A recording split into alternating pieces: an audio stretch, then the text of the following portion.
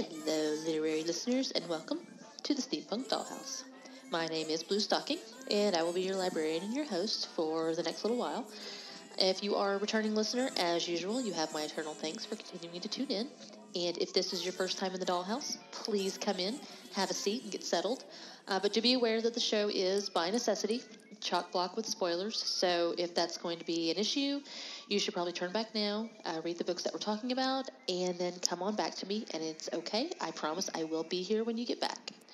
Now, it has been a hot minute since I talked to you guys. A lot of shit's been going on, as usual. And also, as usual, I want to apologize for the stuffy nose. Allergies are wound up. And actually, that brings me into the first thing I wanted to mention today. I know we're already halfway through the month, but this is on top of it being International Women's Month. It's also Endometriosis Awareness Month.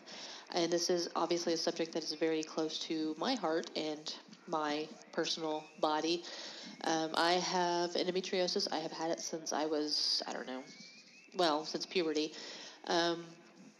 It is the reason that I had major surgery, and it is the reason that I am ill a good portion of my life.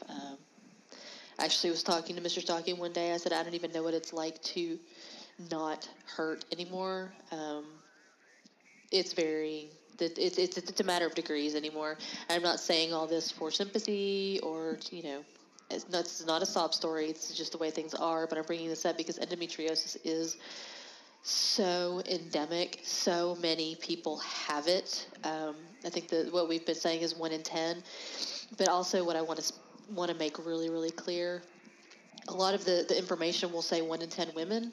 We need to kind of course correct on the talking points, because we need to remember that transgender men still have biologically female reproductive parts. If they do, they could have this too. So you probably know quite a few people who suffer from endometriosis, and it's not going to be just cis women. It's going to be transgender men as well. And even after you have surgery, even if you get everything removed, you can still have issues. I had a partial hysterectomy 10 years ago, but I still have my ovaries, so I still have problems. Endometriosis is not fun. It causes a host of symptoms, very strange symptoms. It is painful. It can be debilitating. It is psychologically and physically scarring. And more needs to be done, and more is not being done. So check out the link in the show notes for endometriosis.org. That's where you can start, get some information. Actually, a very dear friend of mine, and I don't usually mention people by name on the show. I try not to. But Dr. Failer, he is an English professor at Texas Women's University, and he is also an amazing person. He made a donation to endometriosis awareness this month for me and for a friend of mine who also has it in our name. So those are the kind of things that you can do. We need more funding. We need more money. We need more help. And moving on to something a little more upbeat. I wanted to first say thank you to Tim for your absolutely amazing iTunes review that you posted recently. Wow, it was amazing.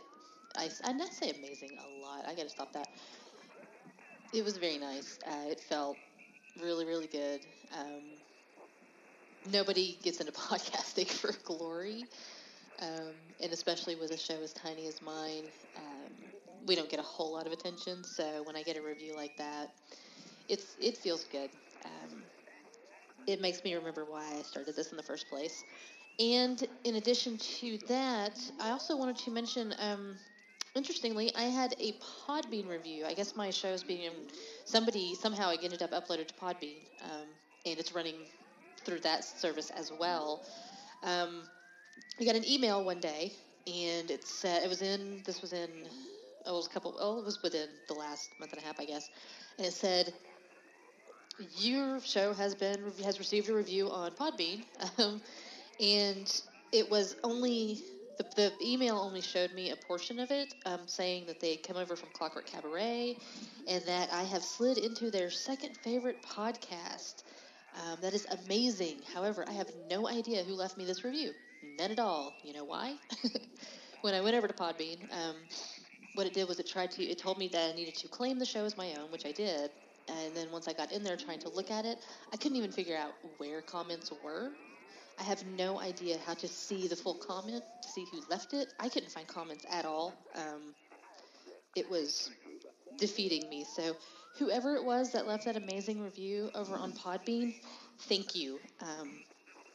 Really, that was super cool. I'm glad to know that our cross promos are working. And I hope you continue to enjoy. And if you want to, pop on over to iTunes and leave it there, that would be cool too. Let's see. Speaking of attention, the aftermath of episode 12 was bonkers. Because of the number of authors that were involved in that one. The editor, Matthew Bright, he tweeted about it and tagged some of the authors in it, and so it just kind of set off a chain reaction. So I got some good feedback from K. Tempest Bradford and from a couple of the other authors. It was, again, super uplifting. It was just, that was all really, really nice thing to have, and I enjoyed that. I'm glad I could bring them a little bit of happiness too. I mean, they're doing the Lord's work. They're spreading the good word. We want to keep that up. So, and also, I apologize in advance. My cat is fucking around right now, having some issues in here. So, if you hear some crying and whining and scratching, that's baby Gigi. He's kind of an asshole. Let's see. In addition to the stuff that I usually promote, I wanted to put another podcast forward to you guys today that I came across. I actually found it listening to the Daily Zeitgeist from How Stuff Works. They have comedians on there on each episode. Her name is Sarah Schaefer, and she has a podcast called Loner at Coyo Wolf Creek. And it's futuristic. It's kind of in a future. It's Earth, or it's America 2, I think is what she's calling it. And there's like special zones where everybody lives, and she lives in a designated loner zone. She's by herself, and everything's delivered by a drone mall. But it's just her talking for about half an hour about things that she fondly remembers from America 1.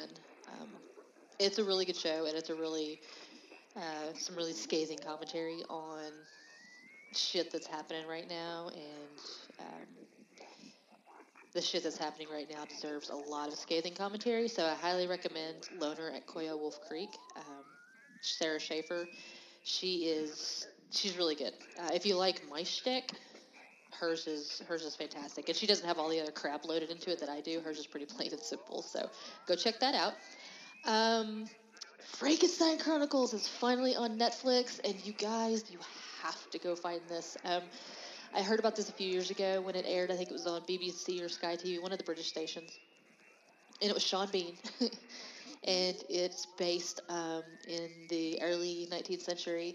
It's based around a series of murders that are happening, and it appears that the murders may have something to do with Mary Shelley's Frankenstein, which is, I think, the Frankenstein's been out for 10, 15 years at the time the show takes place. So Mary Shelley is actually in the show, which is really cool. But it's Sean Bean trying to investigating this. He's a police officer, and he's trying to figure out what's going on. But I heard about the show when it first came out in England years ago, and really, really wanted to see it. And then there was this hubbub that I think it was A&E or AMC, one of those was supposed to have picked it up, but it never got aired. And then Netflix all of a sudden had it, and I didn't even get the notification for it. I turned on Netflix one day. I was sick. It was the last time I had a migraine. I was real sick, and I turned on Netflix, and there it was. There's 2 seasons, and it is so good. And Sean Bean, the whole Sean Bean dies and everything, completely flipped. It's fantastic. Go find the Frankenstein Chronicles on Netflix. There's 2 seasons. I think it's 6 episodes each. It's not very long, but it is totally worth it. And I think they're supposed to make a 3rd season. So, Frankenstein Chronicles, it is badass. Let's see. One thing that I have noticed recently, moving into, well, I don't know, it's girls in science. Something that I have noticed in my time on the interwebs and in the publics, within the last, 20 years, there's been a bigger drive to get girls, or maybe it's 10 years, to get girls into the STEMs, the science and technology and math, and that is amazing. I mean, I remember I don't math, and part of that is because of my learning disability, but also part of that was because girls weren't generally steered toward the math, even in the 80s. If a girl couldn't do math, it was just, well, she's a girl, she can't do math, and that was that. So the fact that we've put such a big drive into getting girls into STEM is important, but we also need to keep in mind that if a girl doesn't want to go into STEM, that is okay too. It seems almost like now that we've worked so hard to get them into it that it's almost insulting if they don't want to do it. I just, same thing that I always say about feminism. Feminism is about the choice. For me, I believe feminism is about a woman's choice to do what she wants to do. If that's to go into science or technology or engineering or mathematics, go for it. If that is to write poetry and be romantic, that's okay too. So we can keep making STEM open to girls, but I don't know that we should keep pushing people to do something that we think that they should be doing because we fought so hard to give them the right to do it, if that makes sense. It's something that I've noticed, and it's bothered me a little bit. We don't need to denigrate girls for their choices if they don't want to do that. If they want to be pop singers, that's their choice too. Because it's all about what they want to do with their lives and their minds and their bodies. Give them let them make the informed decision. That's all I was going to say about that. And speaking of students, boy, the children are rising, aren't they? Florida school shooting. I don't even, there's nothing I can say that these kids haven't already said themselves in the last month, and so much better. They're amazing. They are fucking amazing. We have fed these kids on a steady diet of Harry Potter and Hunger Games and Maze Runner and Divergent and all of this dystopian science fiction and fantasy. And so are we really surprised now that they're doing this, that they're taking over, that they're standing up for themselves? It's amazing. And all of these right-wing conservative assholes who keep trying to give them shit, guys, these kids have grown up online. They're better at it than you. You will not beat them. They've grown up embedded in social media. This is their platform. This is their neighborhood. This is their wheelhouse. And they're doing an amazing job. It's really incredible. And speaking of the whole, the librarians and guns thing, I don't fucking know what that's about. I did notice something that keeps popping up though, and you can never really get a conservative to give you a good reason for this. They just kind of short circuit. But one thing that I have never understood about the argument that making guns illegal won't stop people from buying them, is that we still make laws against abortion. It doesn't stop women from having them. It just causes women to have dangerous, illegal abortions and probably die. But you cannot get a conservative to explain why it's dumb to make gun laws because people will keep buying them, but it's okay to make abortion laws even though women will keep having them. It's something that's been sticking in my craw lately with the guns thing. And like I said, the librarians, and I don't want a gun. I don't want a gun in a library. It's not that I'm anti-gun necessarily. Hunting rifles, shotgun. If you want to have a handgun in your home for the means of protection and safety, go for it. It's the 50 gun, the stockpiles of guns. It's the AR-15. If you need a semi-automatic to go hunting, you need to find another hobby, because first of all, there's not going to be much critter left by the time you're done. But that's bullshit. And I've also heard the argument shooting is fun. I don't know. I've never shot a gun. Like I said, it's not that I'm necessarily against them. What I'm against is the gluttony. the sheer gross glut of guns that people seem to want to have. That's the issue, and buying so many in such a fast stretch and nobody bats an eye, that's the thing that I have an issue with. There needs to be controls on it. If we're going to put controls on cars, we're going to put controls on women's bodies. We're going to put controls on... it is harder for a person to pick up their prescription for Oxycontin than it is for a teenager to buy an assault rifle. That's the issue that I have. So we're going to move on from that one as well. This last thing that I want to talk about... two things regarding the ALA. First of all, in regards to the ALA, or in regards to the arming librarians, I forgot there was one more thing that I had to mention. Now, the ALA did issue a joint statement with the American Association of School Librarians, and what they have said is that school librarians work with classroom teachers to provide instruction integral to the curriculum and offer additional informal learning opportunities for students. School librarians are invaluable teachers who offer an enriching learning environment for students and colleagues throughout the school. Firearms in our school libraries, as in any other classroom, will undermine the sense of security that is critical to students and divert school librarian attention away from the core focus of student learning. So they released this statement in regards to the bill that they're trying to pass in Florida, the SB 7026. Don't arm librarians. That's fucking stupid. You are putting the onus of school protection on librarians, and I'm sure there are some badass librarians who have concealed carry license. Go for it. Go for it on your own time, outside of school, but there are just too many ways that this can go horribly, horribly wrong in a school library. It's bad. Now, continuing with the ALA, the statement is great. But we do have reason to believe that the ALA may be compromised. They have an award that they give out every year. It's the James Madison Award for people who champion freedom of information. And I don't know if any of you saw this on Twitter, the backlash, because Darrell Issa was given the James Madison Award this year because of his work with FOIA, the Freedom of Information Act. Darrell Issa opposes net neutrality. Darrell Issa, who hid on the roof of his office building because he didn't want to talk to his constituents. Darrell Issa, look his shit up.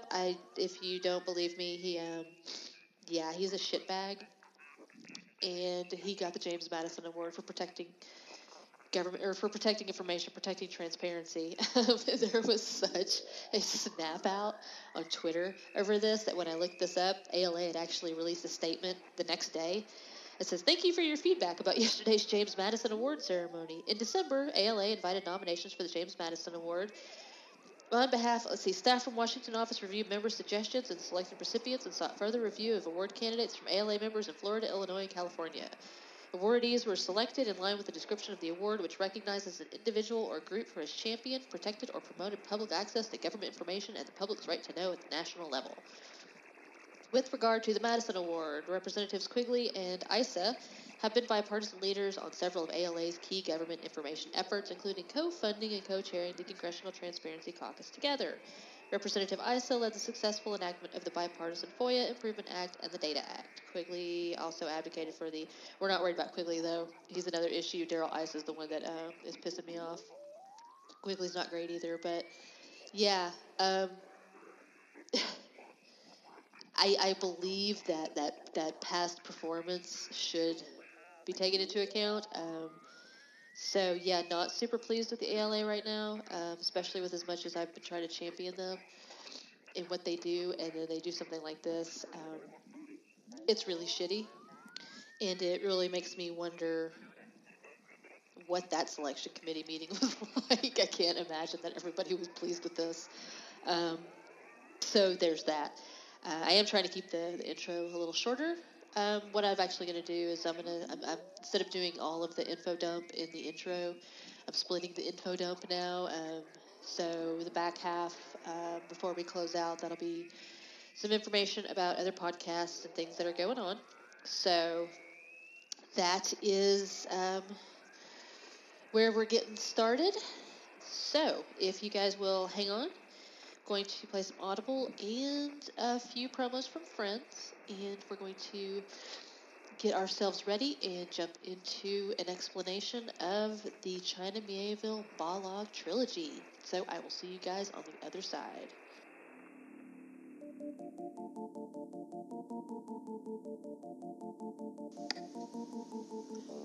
This week's episode of the Steampunk Dollhouse is brought to you by Audible.com.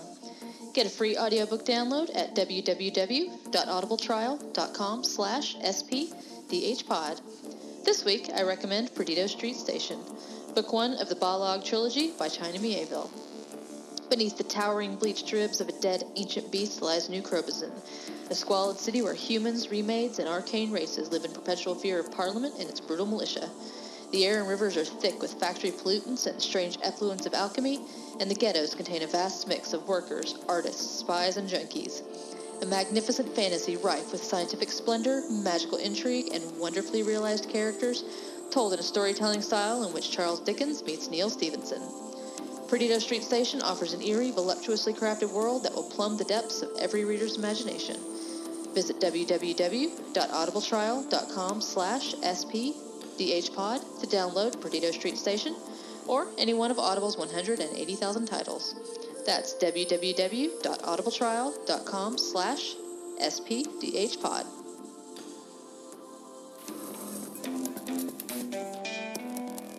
The Story Punks Podcast, a show where we talk about all the punks. So steampunk, diesel punk, cyberpunk, and all the other punks, interviewing tons of artists, authors, musicians, all kinds of creators in this space.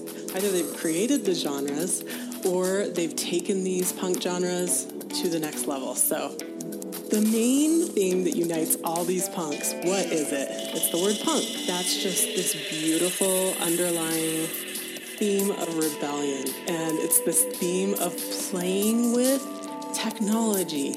And it's playing with what are the rules of a certain society.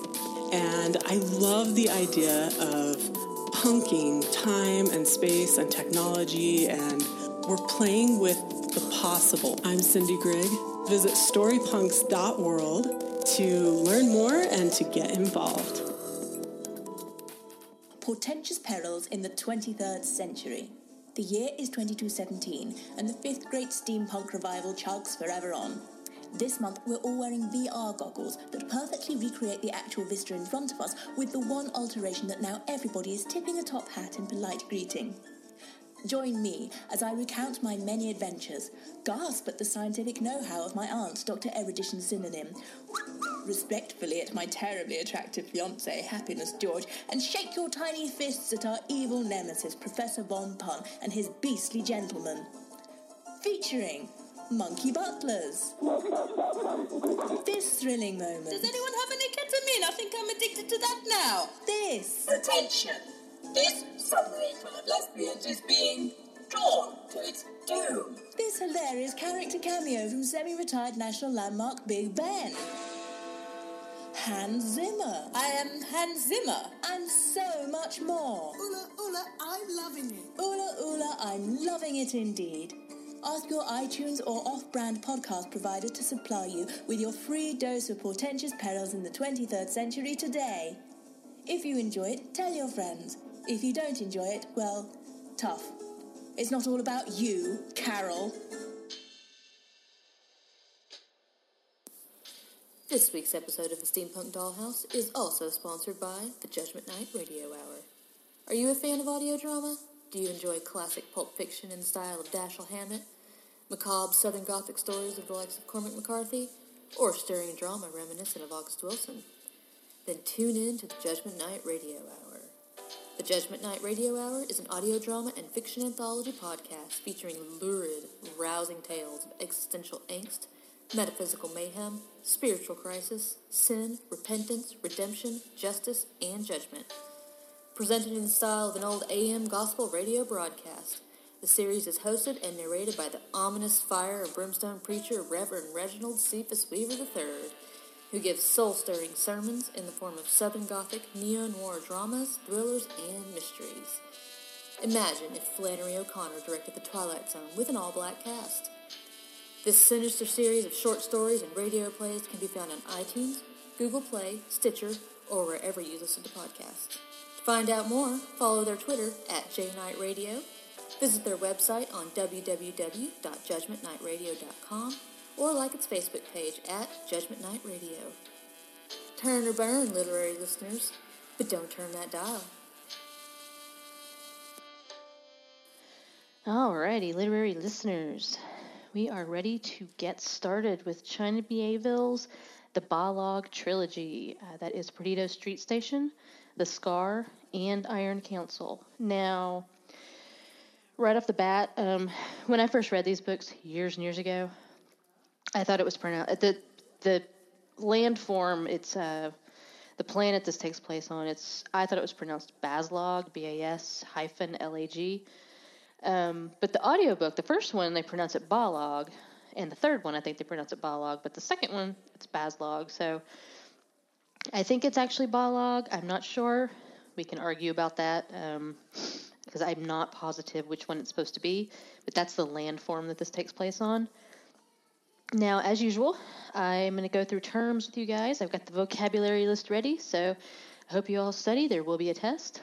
And this vocabulary list is a bit longer than usual because, man, China Miéville, these books are long. Not as long as the Ken Liu books, but they are friggin' long, and there's a lot of information packed into them. So I'm going to go over some terms, and then I'm going to go over some general terms, and then the terms that have to do with the races that are in the book, and then we'll get into some sciencey stuff, and from there we'll go into the summaries. So let's start with, and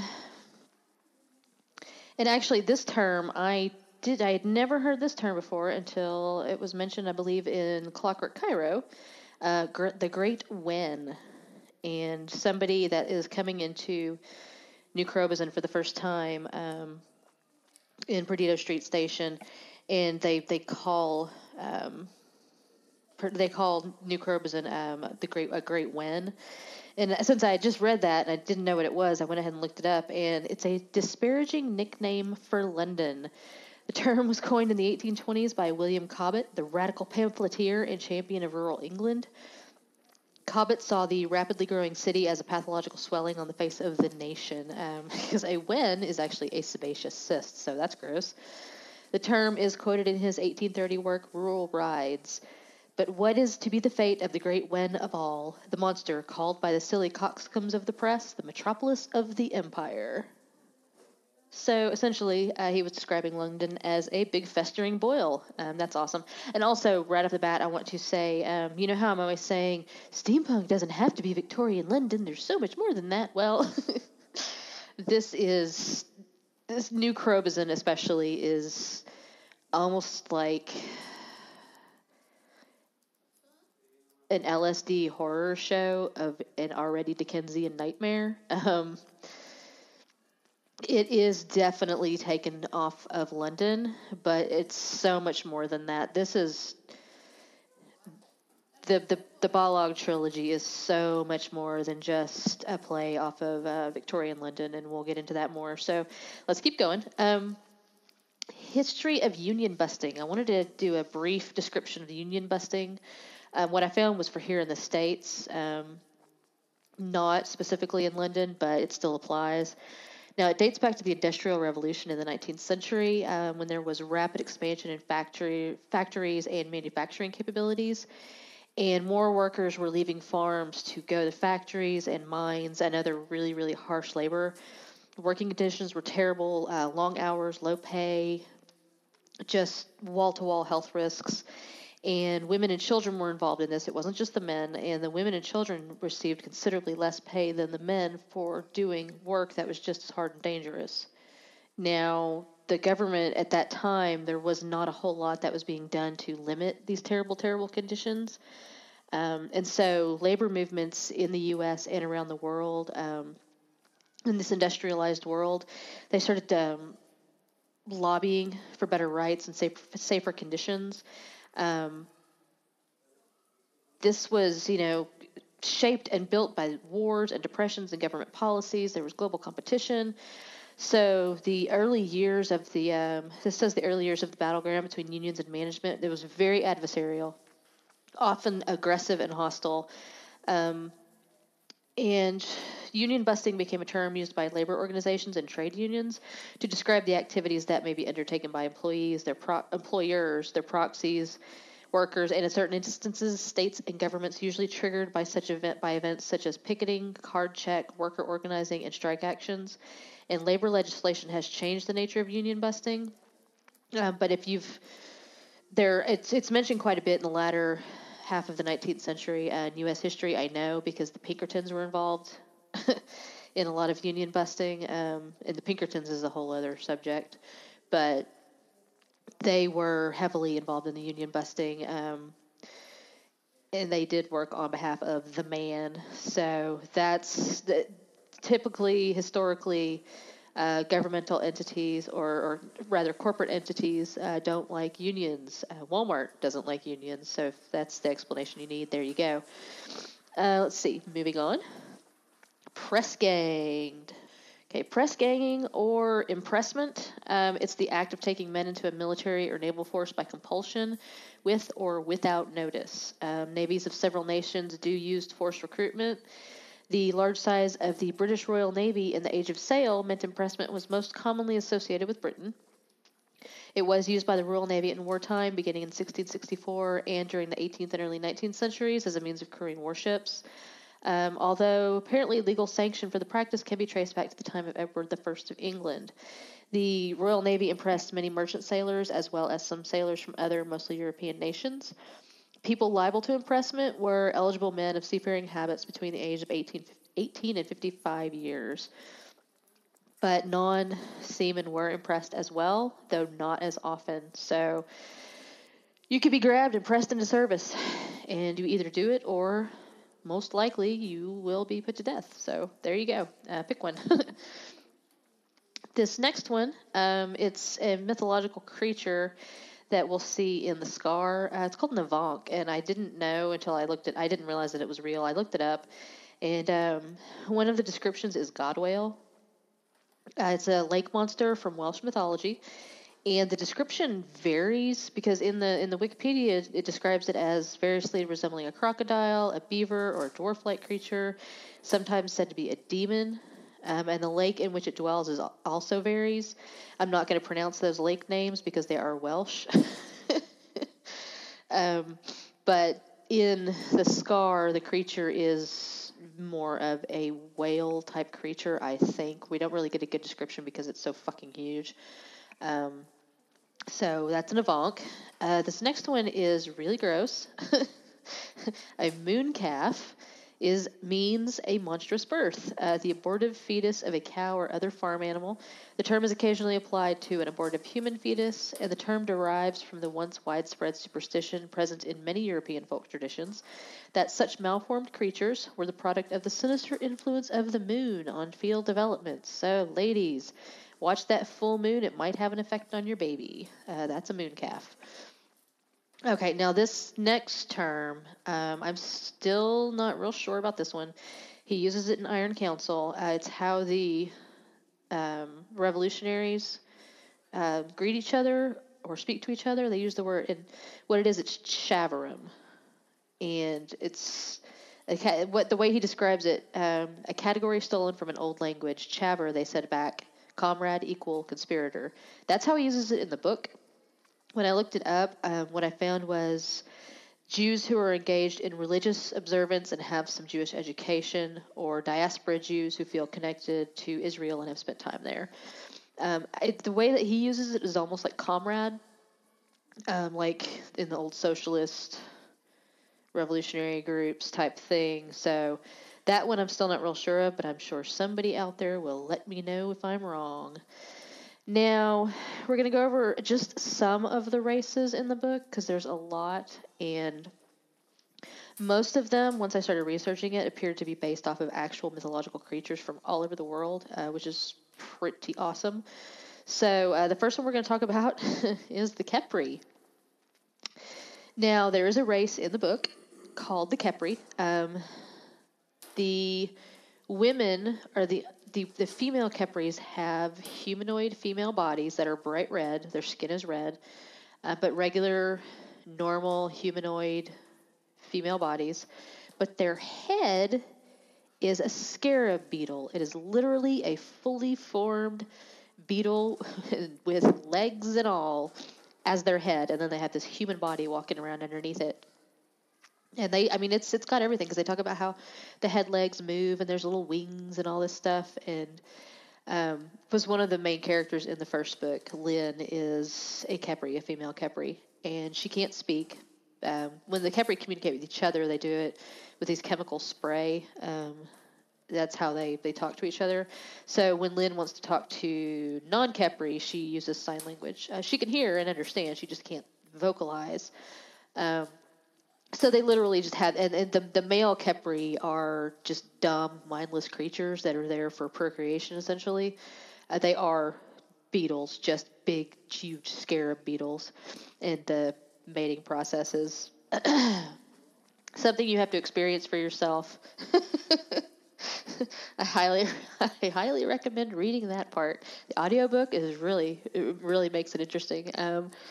But so where that comes from, when I looked it up, Khepri is actually a god in the ancient Egyptian religion, and he was principally depicted as a scarab beetle, though in some tomb paintings and funerary papyri, he is represented as a human male with a scarab as a head. He is also depicted as a scarab in a solar bark held aloft by Nun. And the scarab amulets that the Egyptians used in jewelry and as seals were meant to represent Khepri. And then we've got the Vodyanoi. Now, this is from Slavic mythology, Eastern European mythology. The Vodyanoi is a male water spirit. It's the same creature as the Vodnik in Czech fairy tales and the Wassermann or the Nix of German fairy tales. Vodyanoi is said to appear as a naked old man with a frog-like face, a greenish beard, and long hair. And his body is covered in algae and muck, and usually fish scales. He does have webbed paws instead of hands, a fish's tail, and eyes that burn like red-hot coals. He usually rides along his river on a half-sunk log, making loud splashes. And consequently, he's often dubbed father, grandfather, or forefather by the local people. Local drownings are said to be the work of the Vodyanoi, and when angered, the Vodyanoi break dams, wash down water mills, and drown people and animals. And so fishermen, millers, and beekeepers, for some reason, make sacrifices to appease him, and he will sometimes drag people down to his underwater dwelling to serve him as slaves. Now, the Vodyanoi in the Balog trilogy, they are fat, they are overweight, they are large, big. So essentially they're just big, blubbery water creatures, and they have to stay wet or it will kill them. They will die. There's one particularly very charming one described in, I think, Perdido, who only changes the water in his tub like once a month. It's really disgusting. So that's the Vodyanoi. Now, this next one, I had actually heard of the name but in the creature before. The Garuda. Now, in the books, the Garuda are bird creatures, but they are like really bird creatures. They're humanoid, but they have big, beautiful, almost falcon-like wings. They have, they're covered in feathers. They have beaks. They have taloned hands and feet. So they are upright walking birds, essentially. The Garuda itself, the legend comes from a bird-like creature found in Hindu, Buddhist, and Jain mythology. He's variously the vehicle mount for Vishnu, a Dhamma protector and Astasena in Buddhism, and the Yaksha of the Jain Tirthankara Shantinatha. I hope I didn't butcher that too bad. Garuda is described as the king of the birds and almost a kite-like figure. A kite is a type of bird. He's shown either in zoomorphic form, a giant bird with partially open wings, or in the anthropomorphic form, a man with wings and bird features, which is what we have in the Balog trilogy. He's generally a protector with power to swiftly go anywhere, ever watchful, and an enemy of the serpent. He is also known as Tarkshia and Vinateya. Garuda is he's actually a part of the state insignia in India, Myanmar, Thailand, Cambodia, and Indonesia. And the Indonesian official coat of arms is centered on the Garuda. Now, some of you, if you know that term, if you've ever watched the show Lost Girl, the big bad that they were fighting, I believe in season 2, that can only be defeated by a hydra, a snake. It was the Garuda. He's not like, but that Garuda, aside from the bird thing and the enemy of the serpent, wasn't really like this description. So that is the Garuda. Now, I know you've probably heard of these. I think Grindylows. I think Grindylow was in Harry Potter. I can't remember. I know there were mer people, but I can't remember if the Grindylow were too. Now, in folklore, the Grindylow is a creature that originated in the English counties of Yorkshire and Lancashire. And what I didn't know, or Lancashire, sorry. What I didn't know is that it's thought to be connected to Grendel, the creature from Beowulf. And many Old English charters where it is seen in connection with meres, bogs, and lakes. And Grindylow are said to grab children with their long, sinewy arms and drown them if they come too close to the water's edge. Grindylow have been used as a boogeyman figure to frighten children away from pools, marshes, and ponds where they could drown.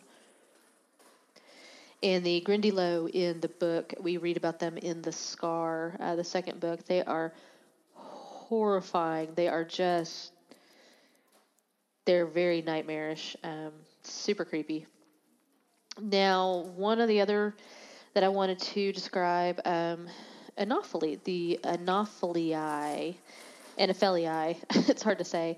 That is actually what the Anopheles is actually a genus of mosquito, named and described in 1818. It can transmit human malaria, but there are mosquito people in the book, and they are called the Anophelii. And the men are regular old humanoid figures with like... They're described as having rectum faces with the way their mouths are shriveled up. But the female Anophelii are wild and driven by bloodlust. They will suck you dry because they're driven by an insatiable hunger, is the way it's described, and they can't. So they have trouble. They can't talk really. And they have trouble communicating their thoughts because of the hunger. If they can get enough to eat, then they can actually calm down a little bit and talk, but that doesn't happen very often. And they are exiled to a particular island because at one point, 1,000 years before the book, there was what was called the malarial queendom, and apparently it was really awful. So that's the mosquito people, which we encounter in the Scar.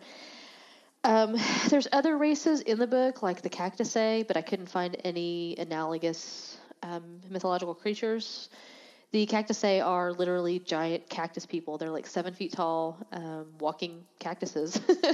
They have wooden bones, and they have the pricklies. And in order for them to function and move about in a non-Cactusae society, they will pluck some of their spines so they don't hurt anybody. They're really hard to kill. They bleed sap. And they have these unbelievable bows called rive bows that will just rip you in half. But like I said, I couldn't find any analogy or anything analogous. And then there's also types of vampires that we learn about in the Scar. Specifically, there's Abdead, there's Deadman, there's there's part of this takes place, I believe, in High Cromlech. That part gets a little confusing with all the different dead people and the zombies. Because we don't ever actually see it. We just hear stories about it.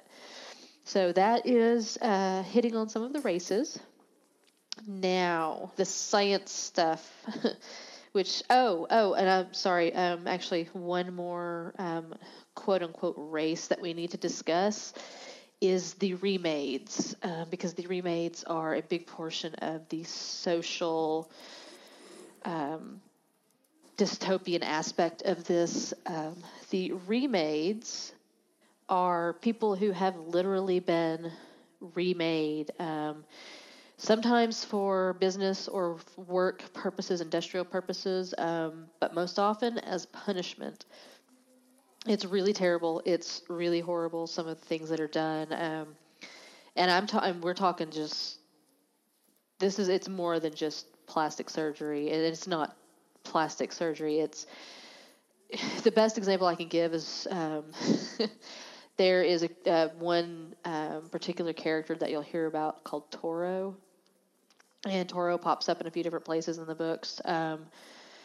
Toro was a woman who, when we don't know the name at first. In the first book, we hear about a woman who has been punished. Her child died because of her neglect. I think she was a drug addict, and so her baby died because of her neglect. And so the judge ordered her to be punished by having her dead child's arms attached to her forehead. And then later on in another book you'll hear about Toro, and it takes a while before you connect that what they're talking about is this woman whose baby's arms have been attached to her head. Yeah, it's insane. There's another guy. He's like a Robin Hood type figure. He's called Jack Half-a-Prayer. And Jack Half-a-Prayer, when he was punished by having one of his arms removed, or like his hand removed, and a mantis claw was put in its place, a praying mantis claw, giant claw, thus Jack Half-a-Prayer. So that is what remaking is, and it is terrible, and it is done through a process called thaumaturgy. Now, thaumaturgy is the capability of a magician or a saint to work magic or miracles. Isaac Bonewits defined thaumaturgy as the use of magic for non-religious purposes, the art and science of wonder working, using magic to actually change things in the physical world. It is sometimes translated into English as wonder working. And a practitioner of thaumaturgy is a thaumaturge, a thaumaturgister, a miracle, or thaumaturgist, or a miracle worker. I can't read. In the 16th century, the word thaumaturgy entered into the English language, meaning miraculous or magical powers. And the word was first anglicized and used in the magical sense in John Dee's book, Mathematical Preface to Euclid's Elements, in 1570. And he mentions an art mathematical called thaumaturgy, which giveth certain order to make strange works of the sense to be perceived, and of men greatly to be wondered at. In Dee's time, the mathematics referred not merely to the abstract computations associated with the term today, but to physical mechanical devices which employed mathematical principles in their design. These devices, operated by means of compressed air, springs, strings, pulleys, or levers, were seen by unsophisticated people as magical devices, which could only be made with the aid of demons and devils. Now, within the Balog series, there are biothaumaturges, or what they're called, and they're the ones that work this art and science of turning people into horrific things. And it's not always horrific, and we'll talk more about that in the second part. But yeah, it's usually used, and it's literally, they have literal punishment factories where this happens to people. And it's just, some of these judges just get fucking whimsical with the changes and the things that they order for people. It's horrible. Now, one of the big concepts throughout the first book, there's the main character, his name's Isaac Dandergrim Nebulin. He's a physicist, a scientist. He's obsessed with chaos energy, and so one thing that keeps coming up is perpetual motion. And what that is, perpetual motion is the motion of bodies that continues indefinitely. A perpetual motion machine is a hypothetical machine that can work indefinitely without an energy source. Now, this kind of machine is impossible, as it would violate the first or second law of thermodynamics. And these laws of thermodynamics apply even at very grand scales. For example, the motions and rotations of celestial bodies, such as planets, may appear to be perpetual, but are actually subject to many processes that slowly dissipate their kinetic energy, such as solar, wind, interstellar, medium resistance, gravitational radiation, and thermal radiation. So they won't keep moving forever. Thus, machines that extract energy from finite sources will not operate indefinitely because they're driven by the energy stored in the source, which will eventually be exhausted. A common example is devices powered by ocean currents, whose energy is ultimately derived from the sun, which itself will eventually burn out. Machines powered by more obscure sources have been proposed, but are subject to the same inescapable laws and will eventually wind down.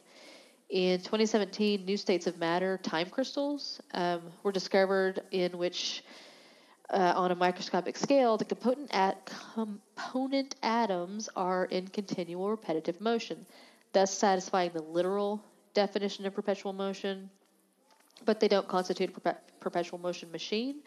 in the traditional sense or violate thermodynamic laws because they are in a quantum ground state, so no energy can be extracted from them. They have motion without energy. Now, if you're like me and you're not familiar with the 4 laws of thermodynamics, they are, let's see, the Zeroth. Is it Zeroth? I'm not really sure. Not a scientist. The Zero law of thermodynamics. If 2 systems are in thermal equilibrium with a third system, they are in thermal equilibrium with each other. This law helps define the concept of temperature. The first law of I cannot talk today, damn. The first law of thermodynamics. When energy passes as work, as heat, or with matter into or out of a system, the system's internal energy changes it according to the law of the conservation of energy, which we all learned that in school. Equivalently, perpetual motion machines of the first kind, machines that produce work with no energy input, are impossible. The second law of thermodynamics: in a natural thermodynamic process, the sum of the entropies of the interacting thermodynamic systems increases. Equivalently, perpetual motion machines of the second kind, machines that spontaneously convert thermal energy into mechanical work, are also impossible. Now, the third law of thermodynamics: the entropy of a system approaches a constant value as the temperature approaches absolute zero. With the exception of non-crystalline solids, the entropy of a system at absolute zero is typically close to zero and is equal to the natural logarithm of the product of the quantum ground states. And I promise having a very, very basic general understanding of these concepts will help with Perdido Street Station, because it gets a little deep. China Mieville, he's kind of like Ken Liu. His knowledge runs very deep and very wide. So you gotta understand the concepts that they're talking about in order to really understand what's happening. Now, the final term that we're going to talk about is super important in the first book, and actually the second book as well. Torque. Its moment of force. Torque, moment, or moment of force is rotational force. Just as a linear force is a push or a pull, a torque can be thought of as a twist to an object. In 3 dimensions, the torque is a pseudovector for point particles. It is given by the cross product of the position vector and the force vector. And there's torque is a big deal in Perdido. Again, the quantum mechanics, the chaos energy, the torque, it's all really, really important, and we'll talk more about that and the horrible things that torque did during a war in the first book. Now, to give you just general basic summaries, because there's so much that happens in these books, it is bonkers. But for Perdido Street Station, Isaac Dandergrim Nebulin has spent a lifetime quietly carrying out his unique research. But when a Garuda comes to him, Isaac is faced with challenges he has never before fathomed. The Garuda's request is scientifically daunting, and Isaac is sparked by his own curiosity and an uncanny reverence for this curious stranger. While Isaac's experiments for the Garuda turn into an obsession, one of his lab specimens demands attention, a brilliantly colored caterpillar that feeds on nothing but a hallucinatory drug and grows larger and more consuming by the day. What finally emerges from the silken cocoon will permeate every fiber of New Crobuzon, and not even the ambassador of hell will challenge the malignant terror it invokes. And yes, there is an ambassador to hell in New Crobuzon. There is an embassy and there is an ambassador. That's a really interesting discussion too. But in the first one, Isaac is approached by a Garuda who has no wings. Yagharek has no wings, and when Isaac first he hears about Grim Nebulin, the scientist, Grim Nebulin, the rogue scientist.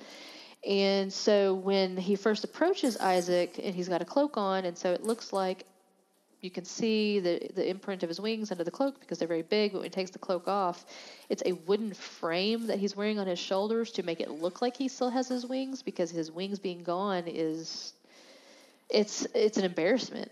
It's a horrible traumatic thing that happened to him, and what we find out later, there's a reason for it. His wings were removed as punishment, and we'll get more into that about the Garuda punishments and their concept of choice and consent. We'll get into that in the second part. So what happens is Yagharek approaches Isaac. He wants Isaac's help to fly again. which is in defiance of the strictures that he had his wings removed. He shouldn't fly anymore, but he leaves the Kemek. He leaves his people. He comes to Isaac. He wants to fly again, and Isaac is an obsessive, compulsive scientist. He can't stop, and so he decides to study flight and gets all of these creatures into his lab to study them, including this caterpillar that turns into something really, really horrific that threatens the entire city. And it is fucking gnarly. It's weird. So that's the first book. The second book, The Scar, takes place within a year or 18 months of the events of the first book, and it takes you a second when you realize the name of the character, the main character in the second book, Bellis Coldwine. It takes you a minute, and you'll probably, if you have the Kindle version of Perdido Street Station, you'll want to hit that search and search her name, because she's only mentioned once. She was Isaac's lover before, like 4 or 5 years before the events of Perdido Street Station. Her and Isaac were together for some time before he met Lynn. But because of the events of the first book and what Isaac and his friends did, essentially challenging the entire political and governmental structure of New Krobazin, everyone that Isaac knew, anyone he had any even tangential connection with, is being hunted and arrested. So Bellis gets scared. She takes off. And Bellis is very accomplished in her own right. She's a linguist. She's written books about languages that nobody else can speak. She takes off. And essentially, the summary for the book is: aboard a vast seafaring vessel, a band of prisoners and slaves, their bodies are made into grotesque biological oddities, are being transported to a fledgling colony of New Krobazin. But the journey is not theirs alone. They are joined by a handful of travelers, each with a reason for fleeing the city. Among them is Bellis Coldwine, a renowned linguist whose services as an interpreter grant her passage and escape from horrific punishment, for she is linked to Isaac Dandergrim Nebulin, the brilliant renegade scientist who has unwittingly unleashed a nightmare upon New Krobazin. For Bellis, the plan is clear: live among the new frontiersmen of the colony until it is safe to return home. But when the ship is besieged by pirates on the swollen ocean, the senior officers are summarily executed. The surviving passengers are brought to Armada, a city constructed from the hulls of pirated ships, a floating landless mass ruled by the bizarre duality called the Lovers. On Armada, everyone is given work, and even remaids live equal to humans, cactusae, and cray, yet no one may ever leave.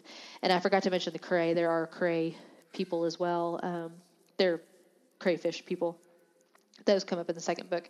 And actually, this description, I pulled this out. I can't remember from Wiki or where, but it's actually not correct. Armada is not ruled by the Lovers. The Lovers are one set of rulers. What Armada is awesome. Essentially, Armada is this 1,000-year-old floating landmass. Isn't really a good term for it either, because it's not. It's constructed of ships that have been grafted on, that have been captured and grafted on over 1,000 years, until it's become, I think they say it's like 1 square mile wide. It's not huge, but it's packed full of people. And this is where the press ganging comes in. They capture ships.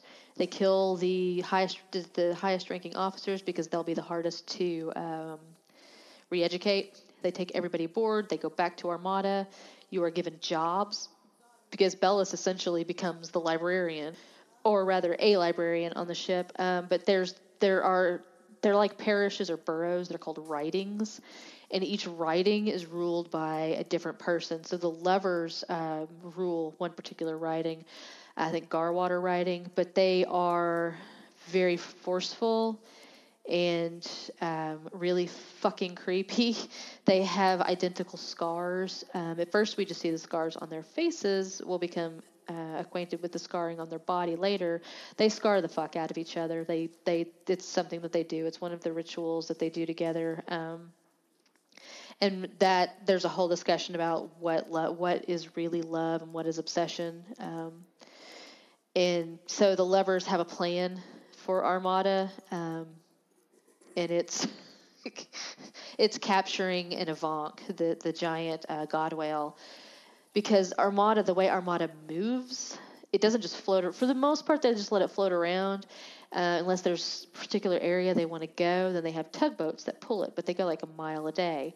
With the Avanc, they can go like 5 miles a day. But that's a big process to capture an Avanc because nobody's even really sure if they exist. And then they have to try to capture it, and that's a whole big expedition to do that. And meanwhile, Bellis, who was trying to get away from New Crobuzon, hates being our Armada, doesn't want to be there because she holds New Crobuzon in her mind as home. It will always be home, even if she's not safe there right now. She's very conflicted. So that's the Scar, which actually, the Scar is my favorite one of all of the books. The Scar is the one I've read the most. I don't know, I can't explain it. But there's also a character called Tanner Sack, and Tanner is a remade who was on the prison ship. And I don't think they ever, if I recall correctly, they never really tell us what Tanner had done. He's an engineer, we knew that, but we never knew what he did to be punished. But he's punished by having these fucking tentacles attached to his chest, which seems a horrible thing at first. It will become important later, and we'll get into that again in the second half, as usual. Now, the third book is called Iron Council, and this one I haven't read quite as much as the first two. I didn't get into it as much, but it is still important. And for this one, it is a time of wars and revolutions, conflict and intrigue, and New Crobuzon is being ripped apart from within and without. War with the shadowy city-state of Tesh and rioting on the streets at home are pushing the teeming city to the brink. A mysterious masked figure spurs strange rebellion, while treachery and violence incubate in unexpected places. In desperation, a small group of renegades escapes from the city and crosses strange and alien continents in search of a lost hope.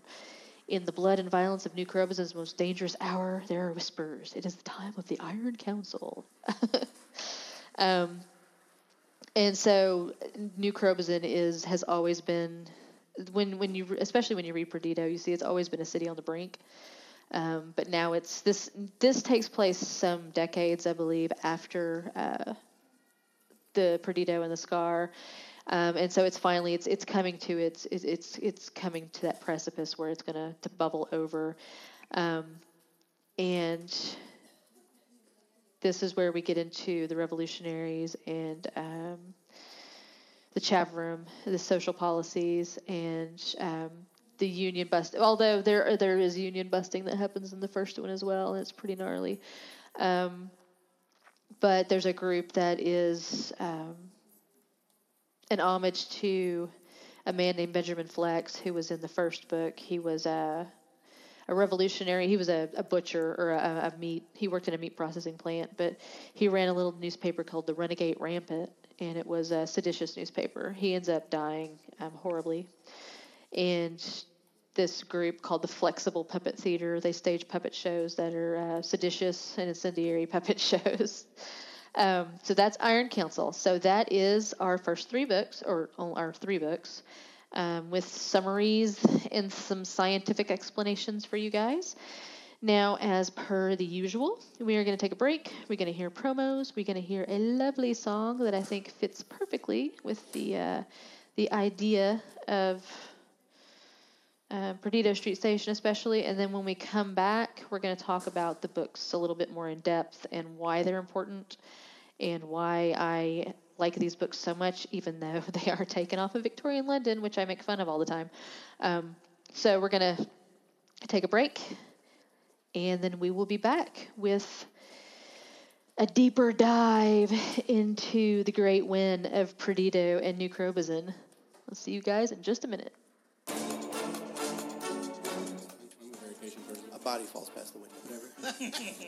You put it down and you feel like shaky all over. Both your hands are covered. Immediately peg him as a cogman. So we've known each other for years. It's Tsumeshi. One of the knives is missing from a garter hilt because it is being pressed to your throat. Damn. We had a... Oh my God. Oh! So you took money from him, huh?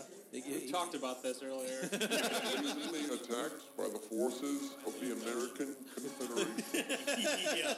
Are you constantly checking for traps? The Steamrollers Adventure Podcast is available at rigstories.com or on iTunes. You can also get it at Stitcher and Google Play. We've just discovered a very rare bit of audio from former Prime Minister Winston Churchill. Let's have a listen. I, Winston Churchill, wholeheartedly believe that the Clockwork Cabaret is the finest example of steampunk radio programming. Never before have I heard anything quite so marvelous and I doubt I shall ever hear anything like it again. Calpurnia, continue on your journey, broadcasting your marvelous music, and sail on to glory. If you would like to find out more about this program, please check out clockworkcabaret.com or clockworkcabaret.podbean.com or follow us on Twitter at Clockwork Cabaret. That's CLOCKWRK Cabaret.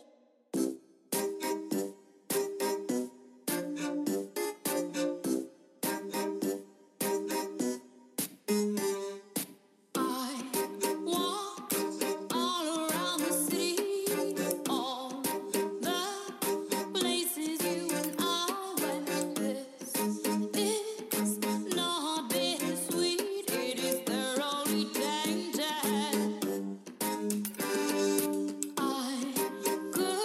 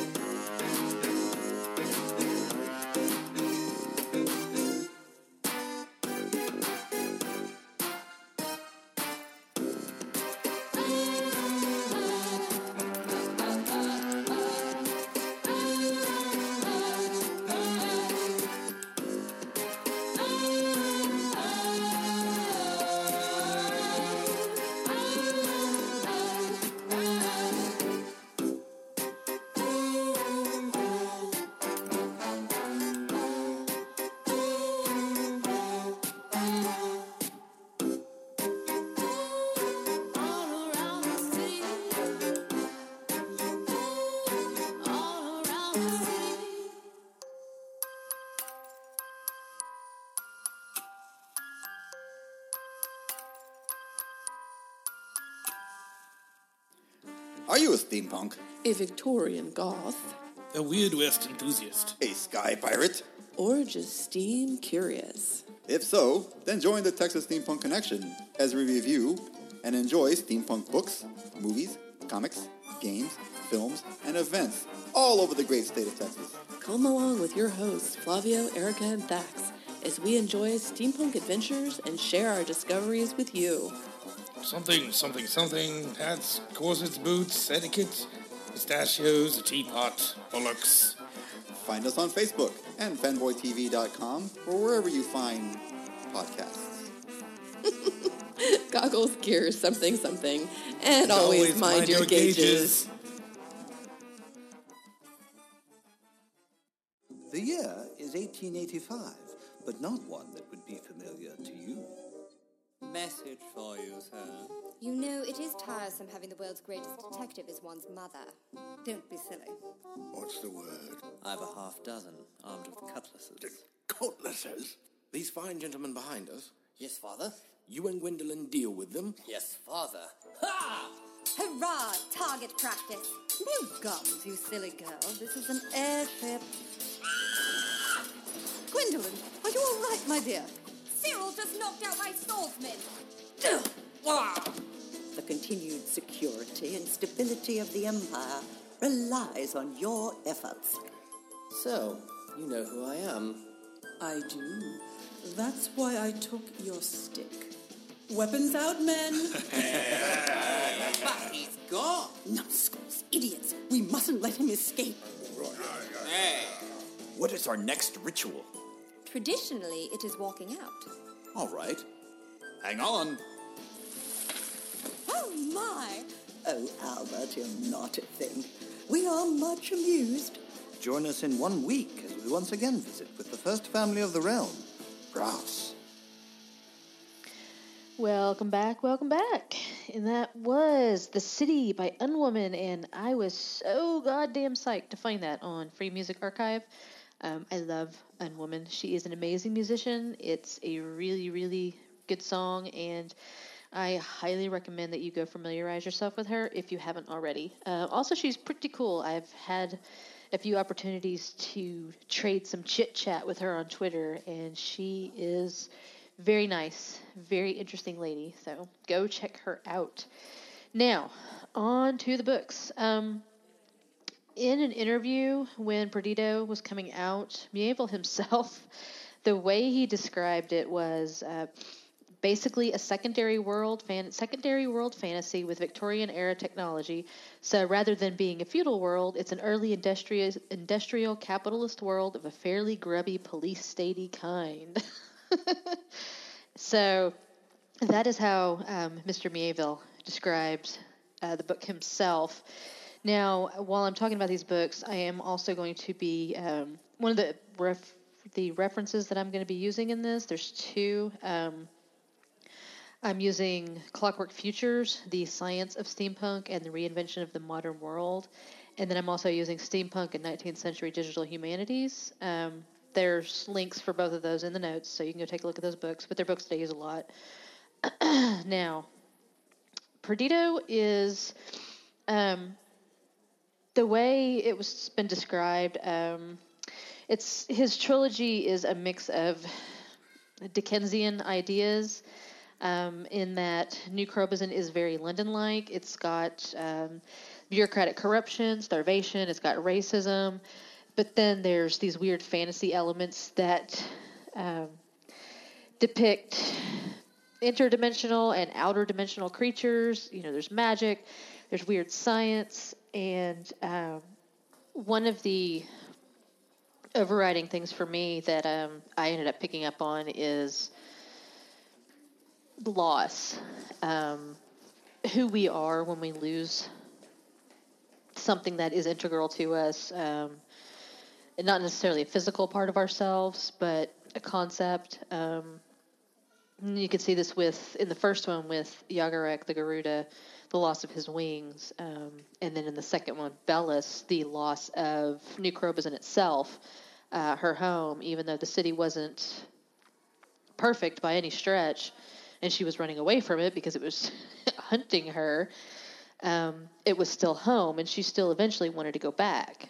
Now, as I mentioned, crisis is a big part of this. Crisis magic, crisis energy is a big part of this, and chaos magic. And New Crobuzon is a city that is always in crisis mode. It is always on the brink. It is always hovering.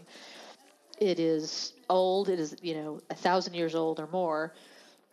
It's decayed. It's corrupt. It's Yagharek, which we learn later it's Yagharek. He describes it as this dusty city dreamed up in bone and brick, a conspiracy of industry and violence, steeped in history and battened down power.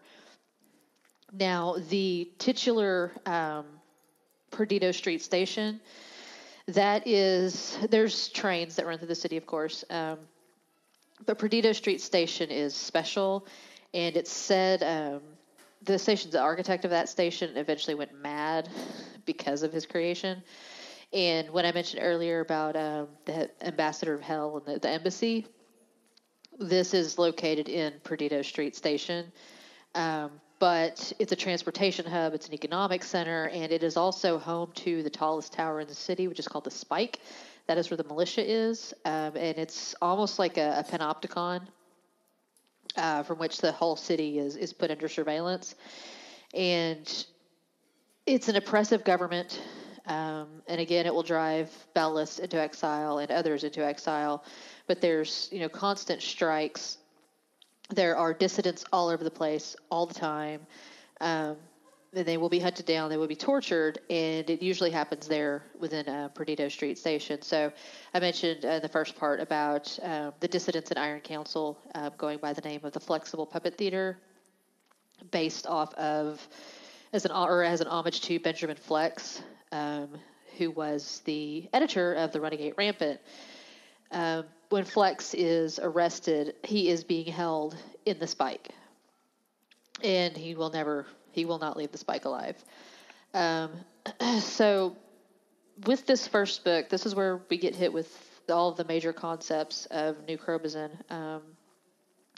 And one thing that I noticed in this one, and also in The Scar with Bellis, is that there's an extreme selfishness, sort of, that seems that crops up in the wake of a large trauma. And I, not arguing with myself, but thinking, is this selfishness or is this self-protection in the face of massive trauma? And obviously, in the first one, the biggest trauma that we are made privy to is Yagharek and the fact that he does not have his wings, and he wants Grimnebulin to help him to fly again. Now, when Grimnebulin is trying to figure out why Yagharek no longer has wings, what Yagharek keeps saying is that he was guilty of choice theft. And that's very, very abstract and very, very hard to understand for anyone who's not a Garuda.